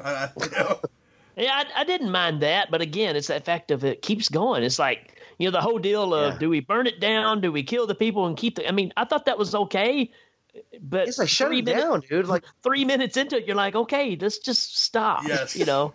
Yeah. And then at the end... I'm still deciding between my options. Yeah. Yes. Yeah, whatever. I mean, it's just, you know, I don't know, man. I mean, it's like, I love UHF. It's stupid. It is. It's totally stupid. Wonderful, dude. It's wonderful. We're literally like minutes away from like a movie that's actually like the good version of this. Like, that's what I mean. This one just kind of misses it. It's like the idea is there, and Jamie said earlier, the ideas are there. It's just execution. Oh, that's the problem. A red snapper. Very tasty. Very tasty. Yes. Yeah, today we're going to teach poodles how to fly. I mean, you know. Those are stupid jokes. I don't know, man. Oh my god! It's just missing it. You know, I didn't laugh. I didn't laugh at anything in this movie, and that's weird. Well, and that's exactly what I told my coworker. I was like, dude, this is a comedy, and I literally didn't fucking laugh. Like, that's for me. That's pretty rough. Like, because I can find humor in almost anything. Like, you can literally show me like a fucking like execution video, and I'd be like, oh, that part was funny. And it made me why, you know, when I said earlier about if I would have seen this when I was 12 or something, I probably would have laughed, because I think all this stuff has been done. It's been done, and when you go back and watch it now, you're like, yeah, you predict everything that's going to happen before it even happens. Well, this was 89 too, man. They were making parodies way before this. Right. Yeah, I was going to say, you couldn't have watched this when you were 12. Yeah, still, I'm just saying, if I would have seen that in the mind frame of being that young and not know all the stuff I know, maybe it would have been funny. I don't know. It was too predictable for me. I mean, it was very. Yes. Yeah, and I feel like, when dude's at the cave, when he's in the cave, he goes. When dude's in the cave and he goes, you know, it's like, oh, God, stop it. Yeah, I know what you're saying. I actually thought that was funny. Yes, he had to laugh. I was going to say. Oh, my God, Jamie, you really? Yeah. Yeah, I mean, all right. I knew he was going to do it. This is going to be interesting when we get to the next movie. No, not really. You know, the thing is, here's the thing, is that I understand that, but at the same time, it's like, you're what's the teachable point there? Like, what the fuck? Like, I don't get it, I guess. What? I don't know. Like, I'm trying to get it. I don't get it. Okay. The most awkward review ever on this show goes to Transylvania Twist. Well, that's the thing is, like, the movie itself is just like it's got everything in it. It's got everything in it that you're rooting for it. You want this movie to work. You really want to succeed, yeah. Like, you want this to be successful, yeah. But you want to like this movie, like. To quote my new show, though, it just this just like Stormy Daniels, it just keeps taking a beating. I mean, it just I don't know, just doesn't work. Yeah, it doesn't. Yeah, insert 80s porn star here. Oh my gosh, Ricky! Any final thoughts? And what do you give it 1 to 10? Shit sandwich. 2. Shit sandwich 2. Short and sweet. Johnny Krug. I can't do this movie, man. Like, Chris Combe, like, who I used to do Cinema Corpse with, he assured me that we loved this movie, and I don't know. Back in 2011 or 12 when I watched this, I don't think I've never done hard drugs really in my life, but I don't assume I did them back then. So when it's like, oh no, you love this. I'm like, no, I don't. And for me, this movie is just goddamn absolutely horrible. It's just the thing is, here's the thing. It's like I said it before. It's basically like throwing a dart on the opposite side. They're like, here's the dartboard in front of you, and you pick it up and you throw it across the room the other way. This is the movie. Basically, like, they didn't try, man. Like, they assumed that people would be so fucking dumb and stupid that they would just go along with whatever they presented. Well, for you and me, for because we do Short Bus together. Yeah. And I'm sitting there thinking, I don't even want to do this one on Short Bus. No. This to me is condescending. This is literally condescending. Like they is it worse than Battlefield Earth? It is. Yes. Is it? Yep. We found the worst movie of all time. Yeah. I'm gonna say it because you know what, Battlefield Earth we actually covered. I will not cover this on the show. Wow, it's amazing. But I say that, it sucks because I love Robert Vaughn. Exactly. I'm not against the people and everybody involved in this movie. And Jim Wynorski's done good stuff. Again, Shopping Mall. But this is just 100% full sale garbage, man. This is just garbage. And I don't think like anybody's going to benefit from this movie at all. Like, even if right now, like, if I was hungover or just like out of my mind and sitting alone on a couch, nobody around, and I had only a couple channels on TV, I would not stop on this movie. This movie's so bad. It's just so bad. How do you really feel, Johnny? Like, hey, it might not be a movie I like. It's better than Stan Helsing, okay? No, it's not. Yes, it is. Stan Helsing is way better than this. I will fight you on that shit, motherfucker. I will fight you. Because Stan Helsing is terrible, but I will fight you that it's better than this. Like, I will fight you. Because Stan Helsing, at least, goddamn, Dior Baird's in that movie. Have you seen her tits ever? Like, seriously. Like, let's just take away everything about that movie. Just the fact that her cleavage is there in existence is like, okay. So what is it, 1 to 10, Johnny? What do you give it? On this? Yes. You know what? I'm going to give it a standard. You know why? Because, you know what, though? I won't give it a 1 because that's low. And I feel like, you know what? There may be some redemption, maybe in the finest pits of hell for this movie to actually, like, become great and people to actually, like, build themselves up and like this movie. And, I would have loved you said, I'll just give it a good solid 8.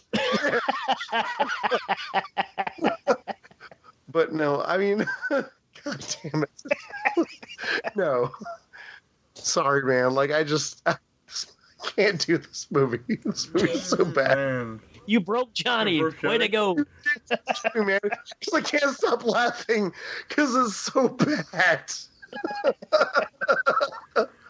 Jerry, what about you? Well. Oh my God! Like, I forgot this woman on I've been talking about tits and stuff. I feel so bad. Oh, never. Have you heard me? Never feel bad about that. Offensive. So Johnny, you know me. I mean, if you've ever heard me at all, that's not an issue. Trust me. What? I got distracted by boobs. I'm sorry. But what was? Oh, I'm rating. You know what? I thought it was kind of funny. Like I said, it was hit or miss. But I actually think some of the stuff that did land, I thought it was funny. I laughed out loud a few times, and I didn't hate it. So I'm gonna give it a 6. damn, holy shit. No, I will say this though. I will say that there's a scene with the vampire thing where, like, when he's with can't think of her name. God, it's gonna bug me. The woman who drinks the liquor from his flask. Brink Stevens. Yes. Yeah. That scene. I could see that. Brink Stevens, basically, he lays everything out, and it is kind of a more fan-driven thing. Yeah, I mean. I get that a lot of it seemed kind of lazy. I don't think Robert Vaughn was completely present. I mean, I really don't. No. Some of the jokes, or a lot of the jokes, we've seen before, but at the same time, there's a special place in my heart for people who do these things or make these references because they love these references, and you can tell, or that it at least came from someone who has seen these movies, and I don't know that always everybody involved in this, they've seen all the sitcoms, they've seen all the horror movies, everything, and I can see that, I appreciate that, that they put that in there. Yeah, but I mean, I totally get why you guys don't care for it. I mean, I get it. To me, it just wasn't all that offensive, but it may be because I've never seen it before and I didn't know what to expect. So I'd never seen it before either. You hadn't? I assumed you would have. Really, Ricky? No, that's first time for me. I had never even heard of it. So I need to go back and re-listen to Cinema Corpse because apparently I liked this movie at some point in my life. Well, maybe you can talk yourself into liking it again. Because Chris was he texted me earlier. He's we liked this movie. I'm like, oh, did we? Really? But apparently we did, so. All right. It's my turn now. One thing I forgot to mention was, I thought that the flashback scene with Van Helsing as a little boy, even with a mustache, was kind of hilarious to me. That was funny. That was really funny. I did, but I saw that. I didn't see the mustache coming. I saw the hat coming. And then when Christmas morning, when he wasn't wearing the hat, I was like, oh man, they missed it. They could have had him. They should have had him in a hat. Well, then in the schoolroom scene, they had him in a hat. And I was like, okay. But I hated it. But like I said, miscast. He didn't really use his arsenal of I'm not calling them great actors, but Wynorski actors that in these key roles, and that really hurt it. And of course, no boobs in a Wynorski film really hurt it. Not even. Well, you got some good cleavage from the brides. That's about it, though. And yeah, cleavage, nothing else, which I thought was bizarre. Yes, for a Wynorski film for sure. I honestly don't know what this movie was, because I feel like this was everything against everything he's ever done. I feel like there was it's okay, we'll put cleavage here, but we won't show tits, and it's okay, well, I just, for some reason, this Wynorski film it didn't add up to me. It just felt weird. Well, I think that maybe New Concord has something to do with it, because they're putting out a lot of family fare at this point. I think they put out the Munchies sequel, which was nothing like the original Munchie. It had Jennifer Love Hewitt, and then The Thing was not even. It had all of the carpet Munchies. It was only had one. It was voiced by Dom DeLuise. He was like a genie or something. I forget how it worked, but one of them was the carpet Munchie. That's where I fell in love with Jennifer Love Hewitt. the carpet Munchie, yes. Jennifer Love Hewitt. I know you're looking now, but that and Kids Incorporated did it for me.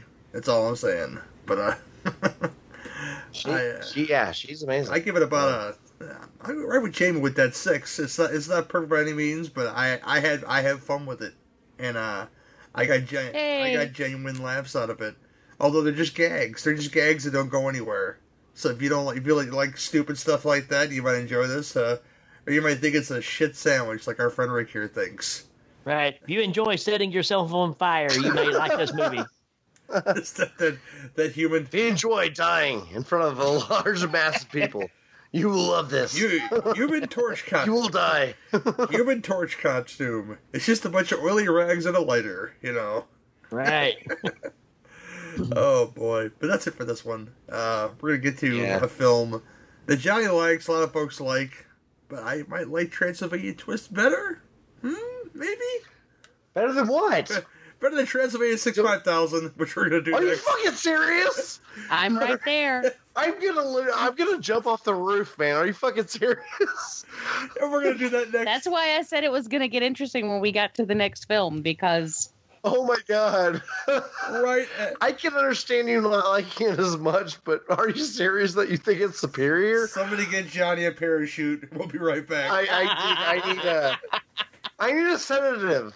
Give me a sedative. We need some clowns holding a trampoline. I need clowns holding titties. So. Johnny gets the vapors right after this, people, okay? You know.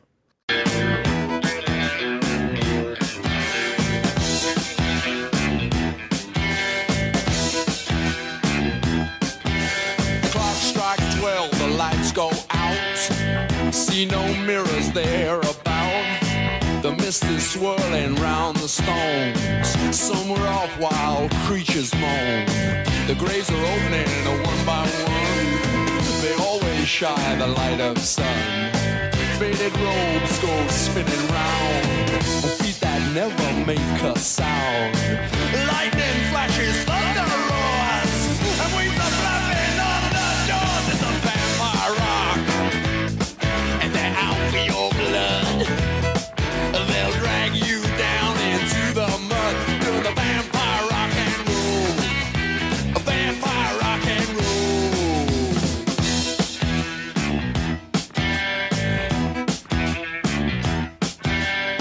Don't listen to the sirens call. Don't get invited to the ball.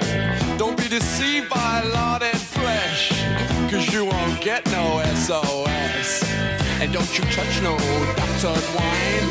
You won't be singing Old Lang Syne. They leave no shadows when they dance. You should have split, you've got no chance. Their drifting fangs will get you now. The undead always win somehow. It's a vampire rock, and they're out for your blood. They'll drag you down into the mud, doing the vampire rock and roll. Vampire rock and roll. Vampire rock and roll. Yeah, rock you suckers.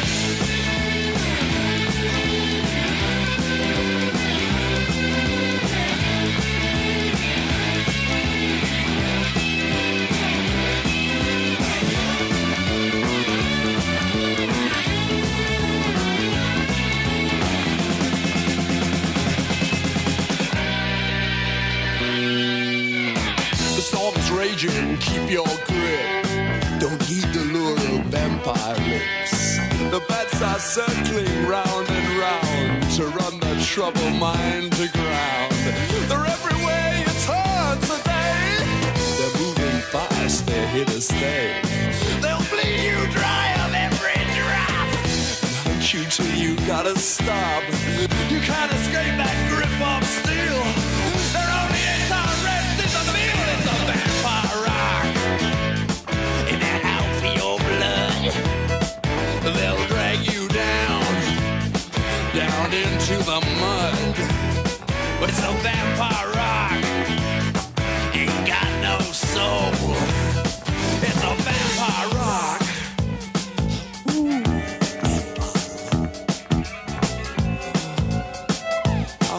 Please.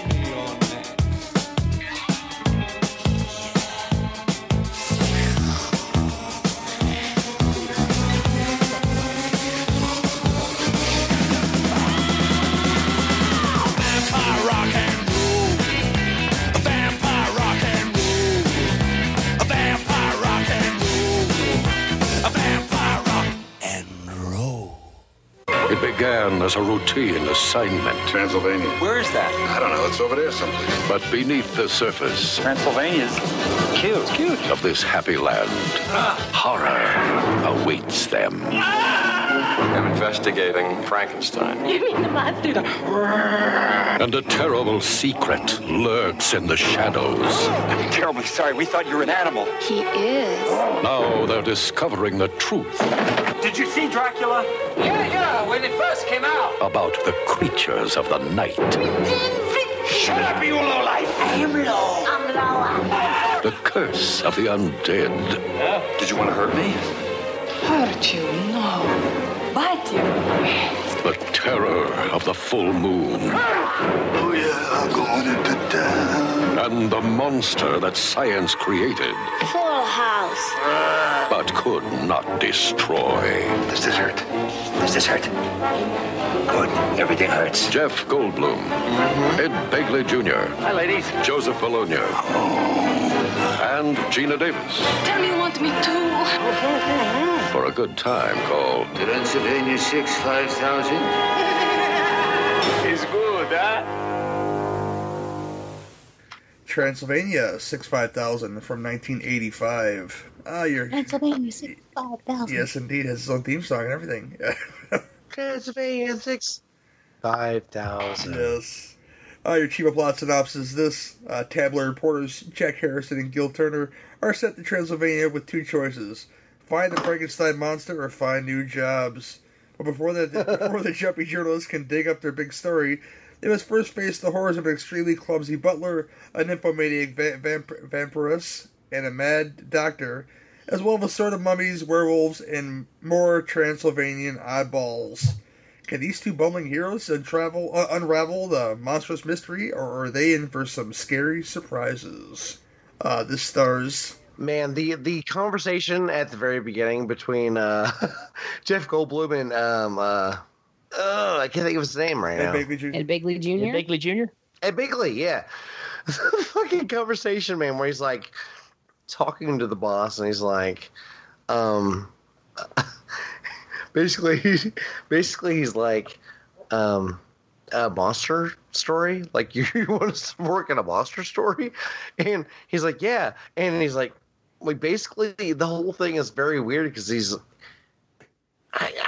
I'm trying to explain it. Like, basically, like, he's like a monster story, but I don't know. It's hard to explain because, you know, whatever. I'm too busy looking at Gina Davis's boobs to pay attention, you know. But well, no. I'm trying to like basically like when Jeff Goldblum's sitting there in the office, he's like, the guy talks to him, and he's like, a monster story. He's like, I'm sorry, a monster story? We're gonna do a monster story? And the way he presents it is just so fucking funny because he's just so like done with this guy. It's Jeff Goldblum doing Jeff Goldblum, what he does best. Mm-hmm. I mean, he delivers on his part, but his boss is Norman Fell. Yes. You can't go wrong with that. Oh, yeah, Norman Fell. Yeah, this also features Joe Bologna, Carol Kane, the very awkward now, Jeffrey Jones. Every time I mention it, I say he's awkward. Gina Davis. Michael. We don't need to mention that, man. But Michael Richards and, of course, Donald Gibb, who plays the Wolfman in this movie. I think that's amazing. Jesus Christ. Let's not mention all the problematic people in this movie. Yes, indeed. So we'll talk about them, but, like, yeah, just let's not tell people that. Yes, indeed. Michael Richards is funny as shit in this movie. Yes, he does. A lot of funny This is the Michael Richards that I grew up with. So I watched him on Fridays. Yes. So this is him coming right out of that stage, which is just totally stupid, over the top. Hey, I want to show you something. I mean, it's that guy. The UHF goofball, yeah.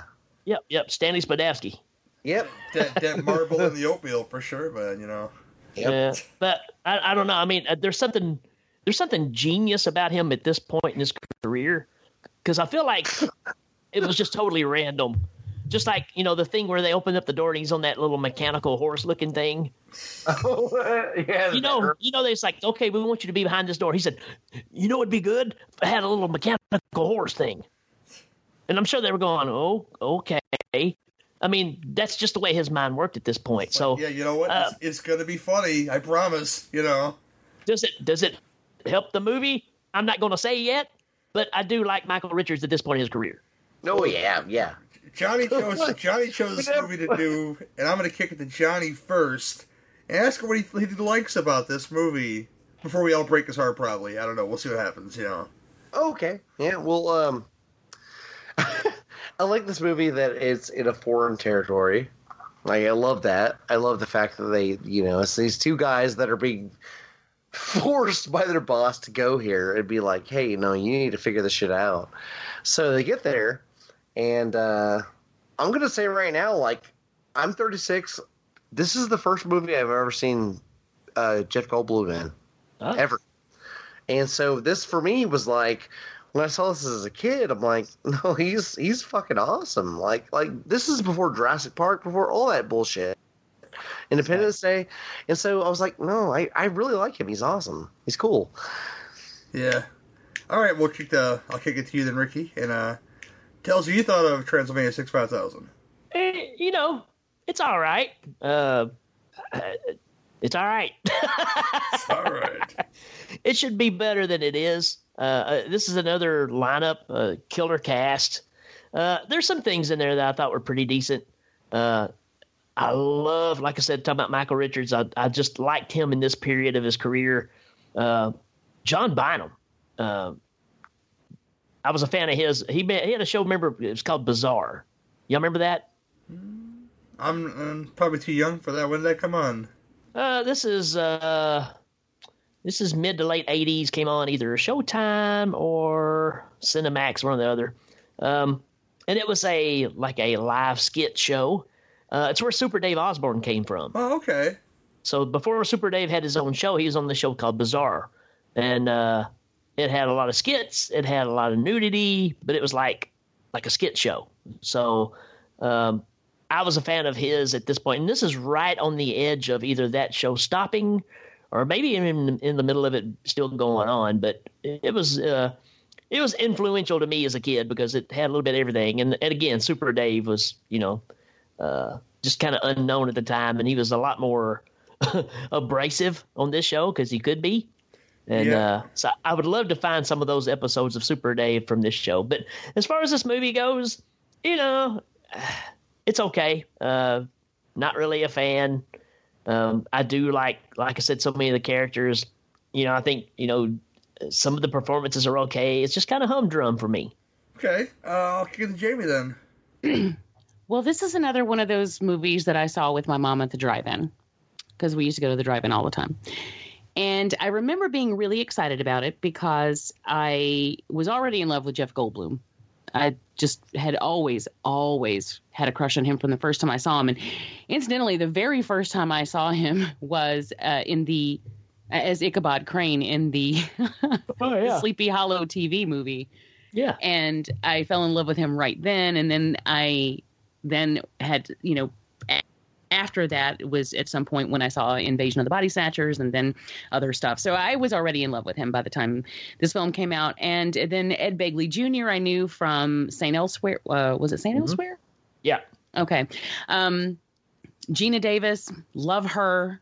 I've always thought she was incredibly beautiful and I don't know. Plus it's a horror spoof. And I'm like, hot damn, this is going to be fun.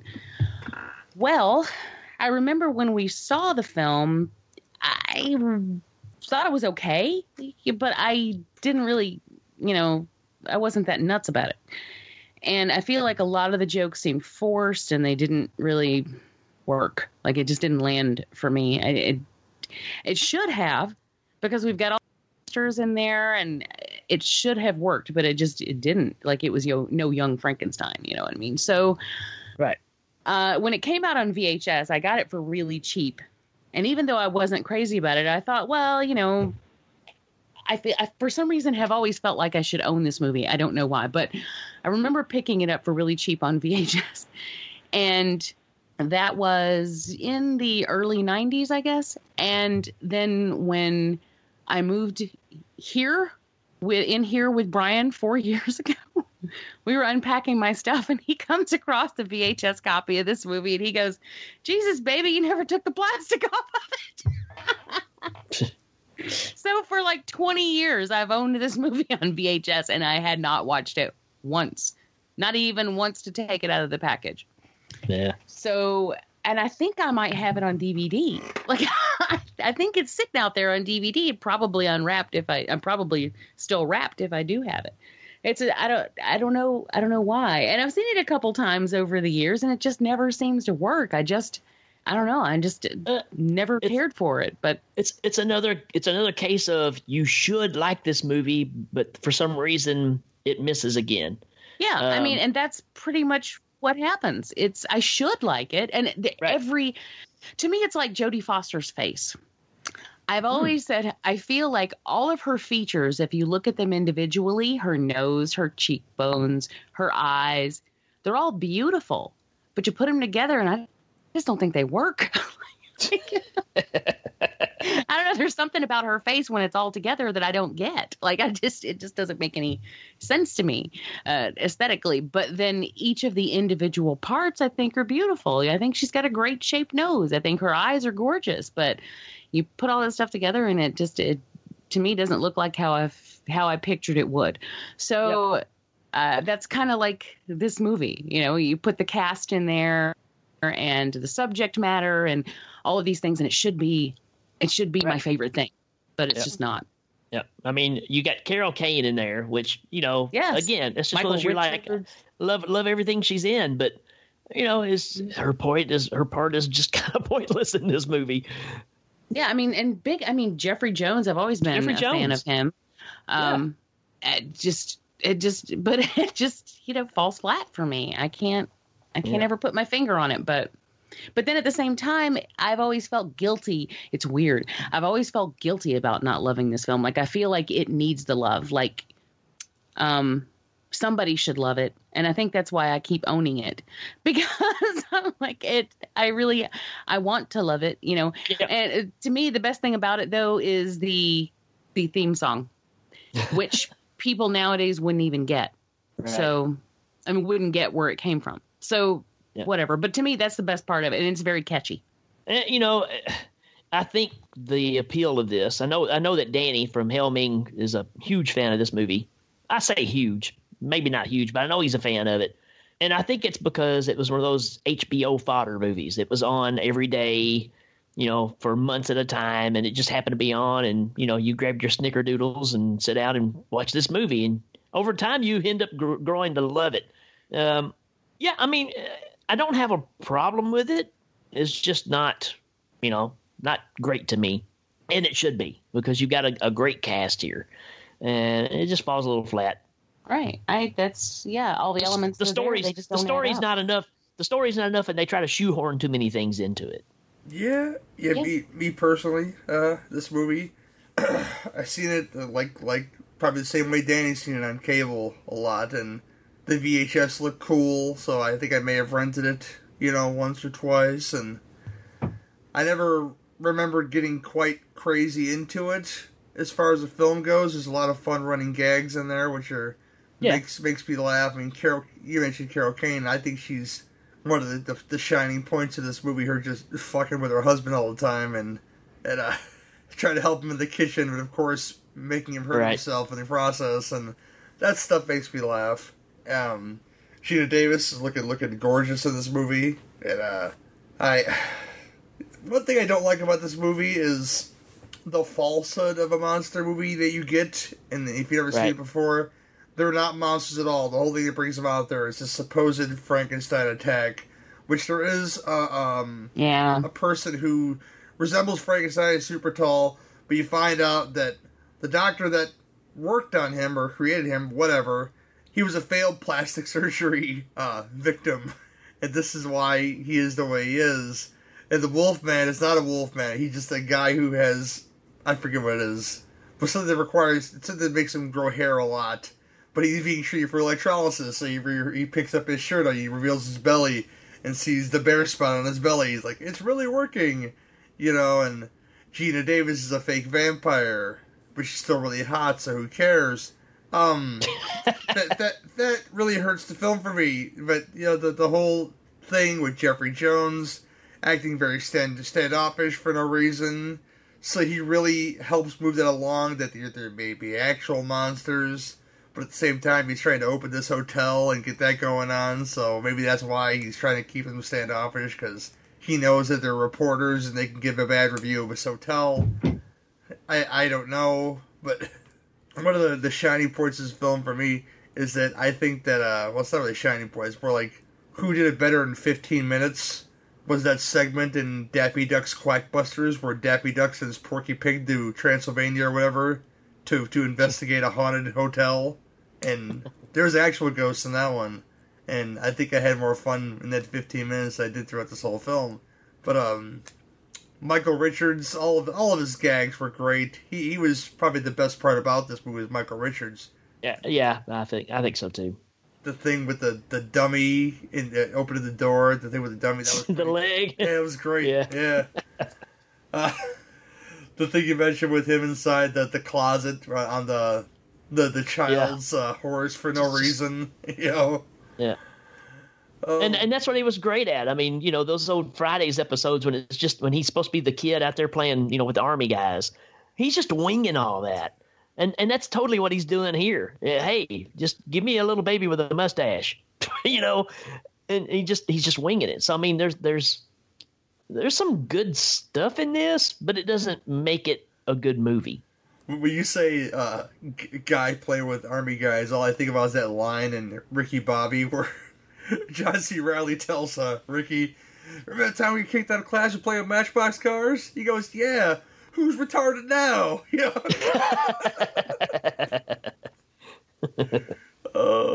That line makes me laugh.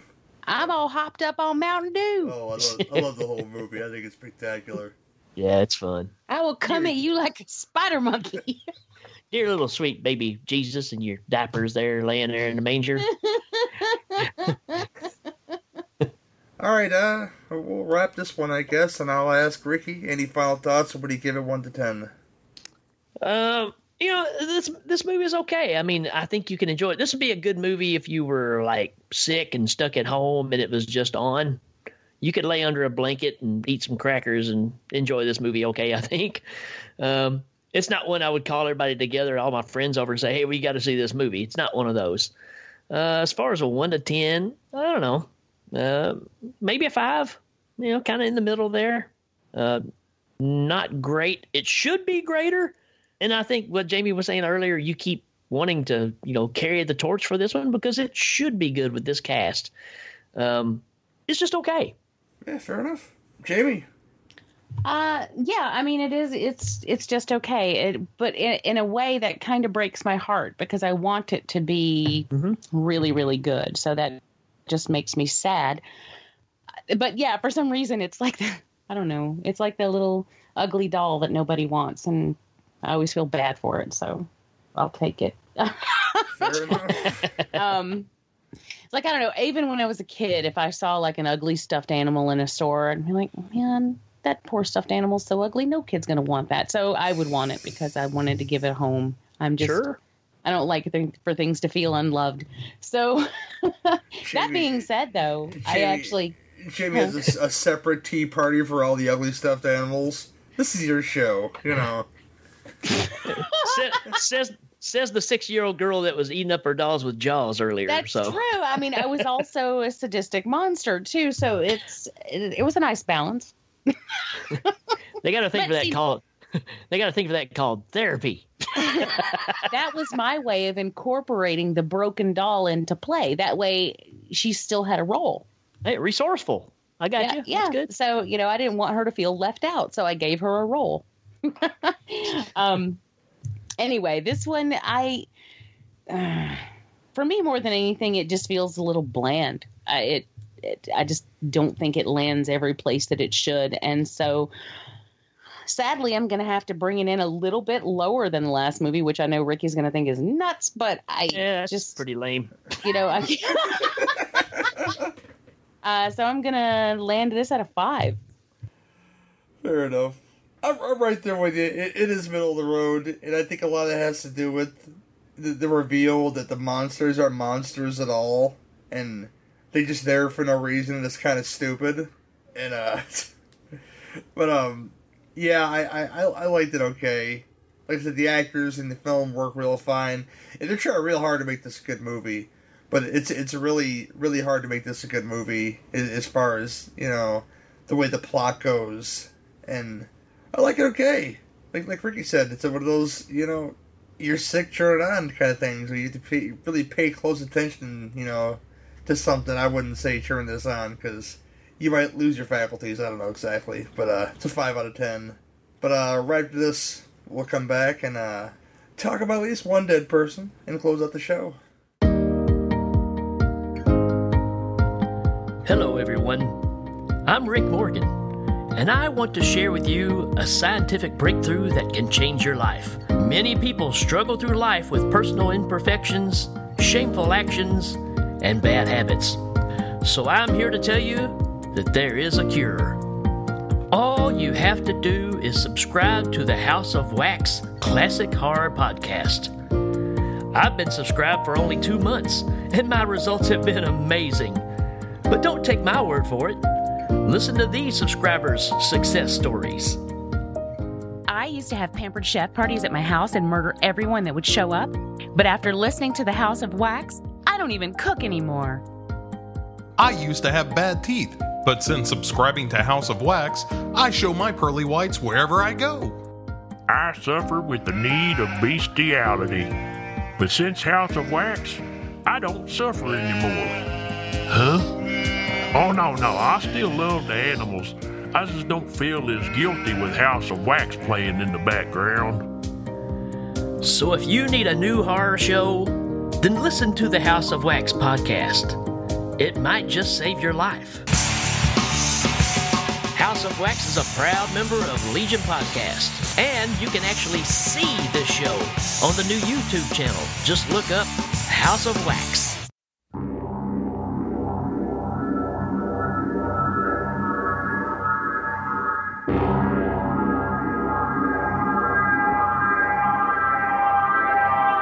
My life fades. The vision dims. All that remains are memories. I remember a time of chaos, ruined dreams, wasted land. But most of all, I remember the podcasts. The man we called Witch. To understand who he was, you have to go back to another time. A time when the doomsday clock ticked ever closer to Armageddon. You can still find The Witch versus the Doomsday Clock podcast by searching for WYCH on Apple Podcast, Stitcher, SoundCloud, TuneIn, and on your Android device. Memories may decline, but movies live forever.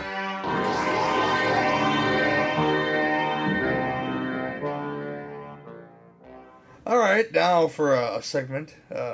We talk about dead people, known as the Butcher's Block.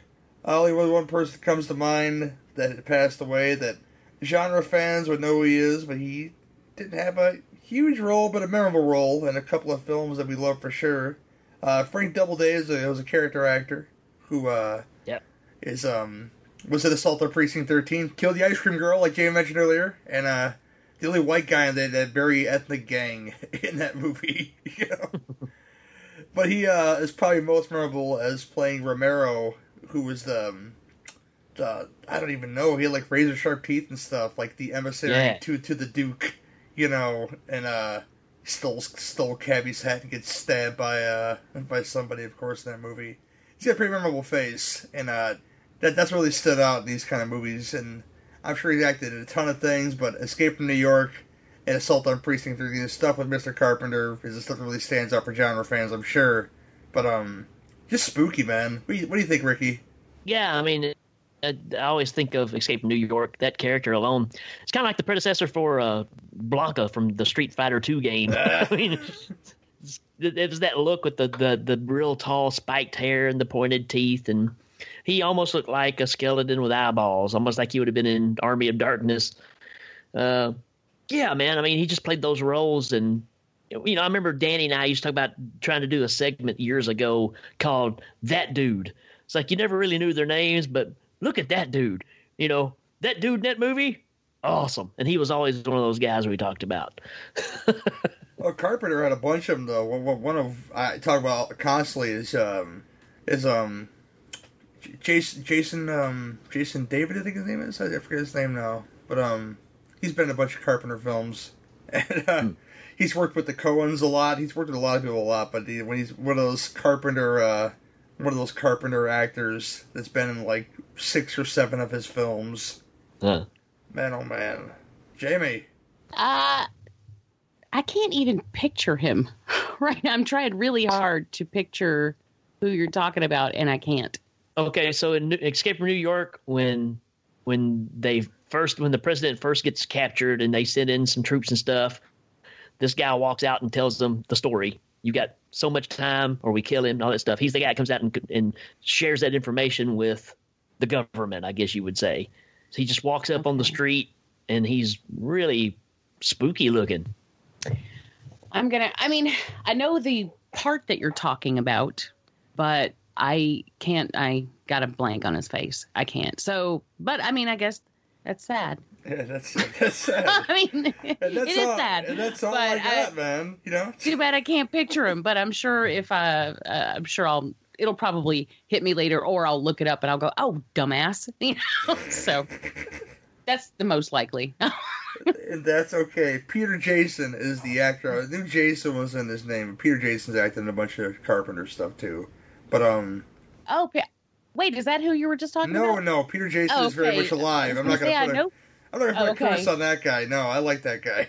I like this guy too. I thought it was Frank. What'd you say, Frankenheimer? Frank? What's his name? Frankenfurter. Frank Doubleday is the actor. Frank Doubleday. Yes. Okay. I was gonna say Peter Jason. I know that. I know who he is. Yes. Okay. Frank Coming Doubleday. At you, Jamie. Yes, indeed. You sent her pictures. That's about it for this one. I'm gonna kick it to Ricky, who's got lots of exciting stuff going on. Tell us, pick your stuff, sir. All right. So first of all, there's always the almighty Helming Power Hour that's happening. We are about to cover something new. I don't know what we're doing yet. We've been trying to decide on the next movie. But if you haven't checked that show out, you need to, because we broke some barriers, I think, on that show, because nothing really matters on that show. The only thing that's real is, I guess, our names. It's everything else. We do fake synopsis, fake products that are in the movies. We do really bad imitations, kind of like Transylvania Twist. Yes. But it's a heck of a lot of fun. But we've been running for us. I think we're in about the mid-60s now, 65, I think, is the next episode. 64, 65, somewhere around in there. We just did Army of Darkness, which was a fun episode.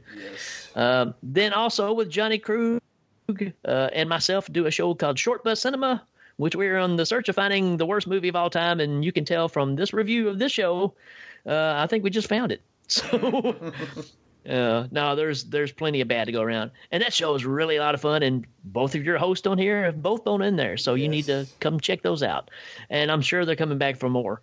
And then on the flip side of what's happening right now, I've just released today House of Wax. That's right. Not WAX, like Jamie said earlier, but wax like with a machete.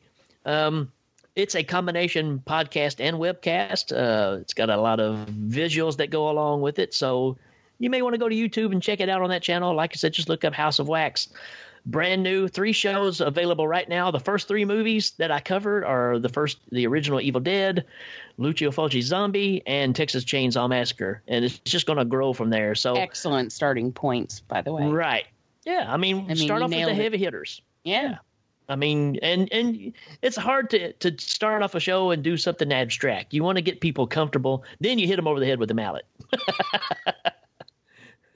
So that's what's going on. Besides life. Yeah.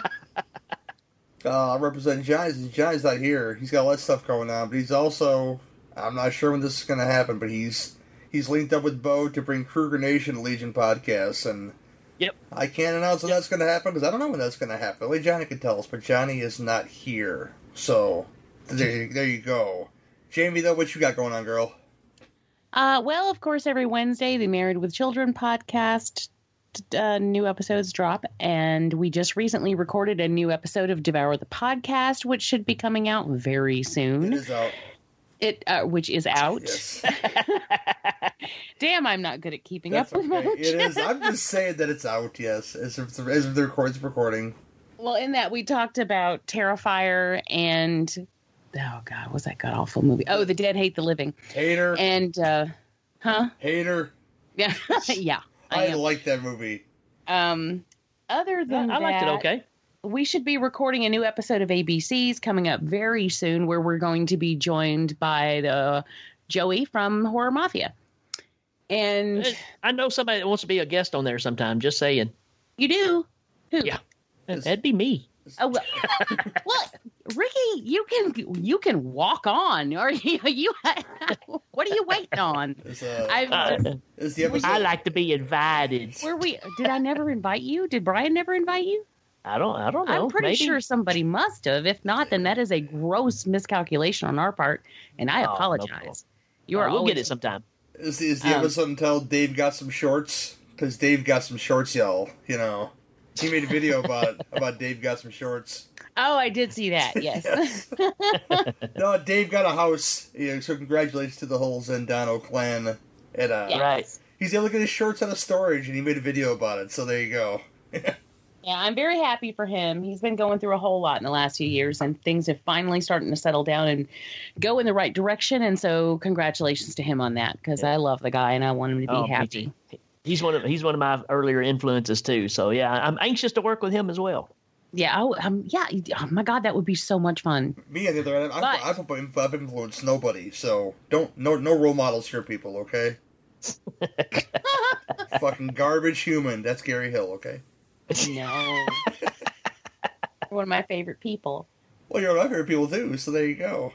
But what else do I do, Gary? What else do you do? You do liking it from time to time, don't you? No, I haven't done that in a while. That's kind of.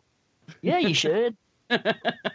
You keep saying that. It's like I don't know. I love the idea for that show. I love the concept for the show. I love doing the show, but for whatever reason, whenever I run out of time, it's my personal thing that falls to the wayside.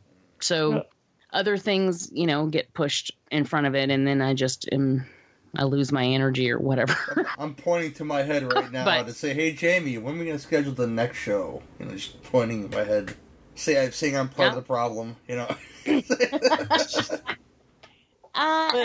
might be all I have coming out right now. Okay. This show and the Two Drink Minimum commentaries can both be found on legionpodcast.com. Stuff coming up that I don't want to get into because I don't know when we're doing it. So I'm not going to say anything about anything until those things happen, because I've known not to. I've found not to do that, and I'm not going to do that. So let's see where the cards are going to lie first before I make any announcements about anything. But that's about it for this one.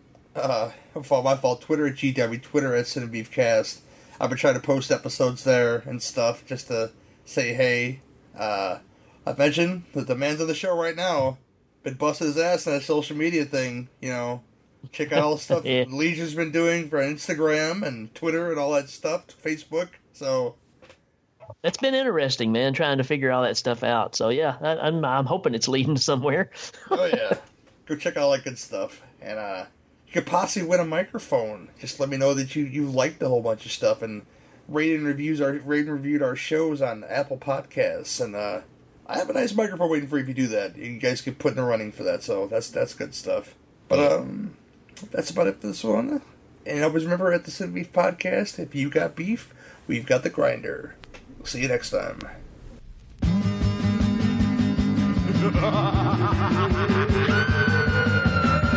Frankenstein was the first in line, and the Wolfman came up next. Dracula was a-doing his stuff, breathing down my neck. Jump back, make tracks, here comes the hunchback, better get out of his way. Beep, beep, bye, bye, bowl full of vomit was a monster's holiday. Well, I hopped in the bed and I covered up my head, said I'm gonna get a good night's sleep. I got woke up about 12 o'clock, and I jumped right to my feet. There was gremlins and goblins, dragons and zombies. Lordy, what an awful sight. I said, good buddy, you may get me, but brother, let me tell you that it's gonna be after the fight. Frankenstein was the first in line, and the Wolfman came up next. Dracula was a-doing his stuff, breathing down my neck. Jump back, make tracks, here comes the hunchback, better get out of his way. Beep, beep, bye, bye, fo, fo, fum, it was a monster's holiday.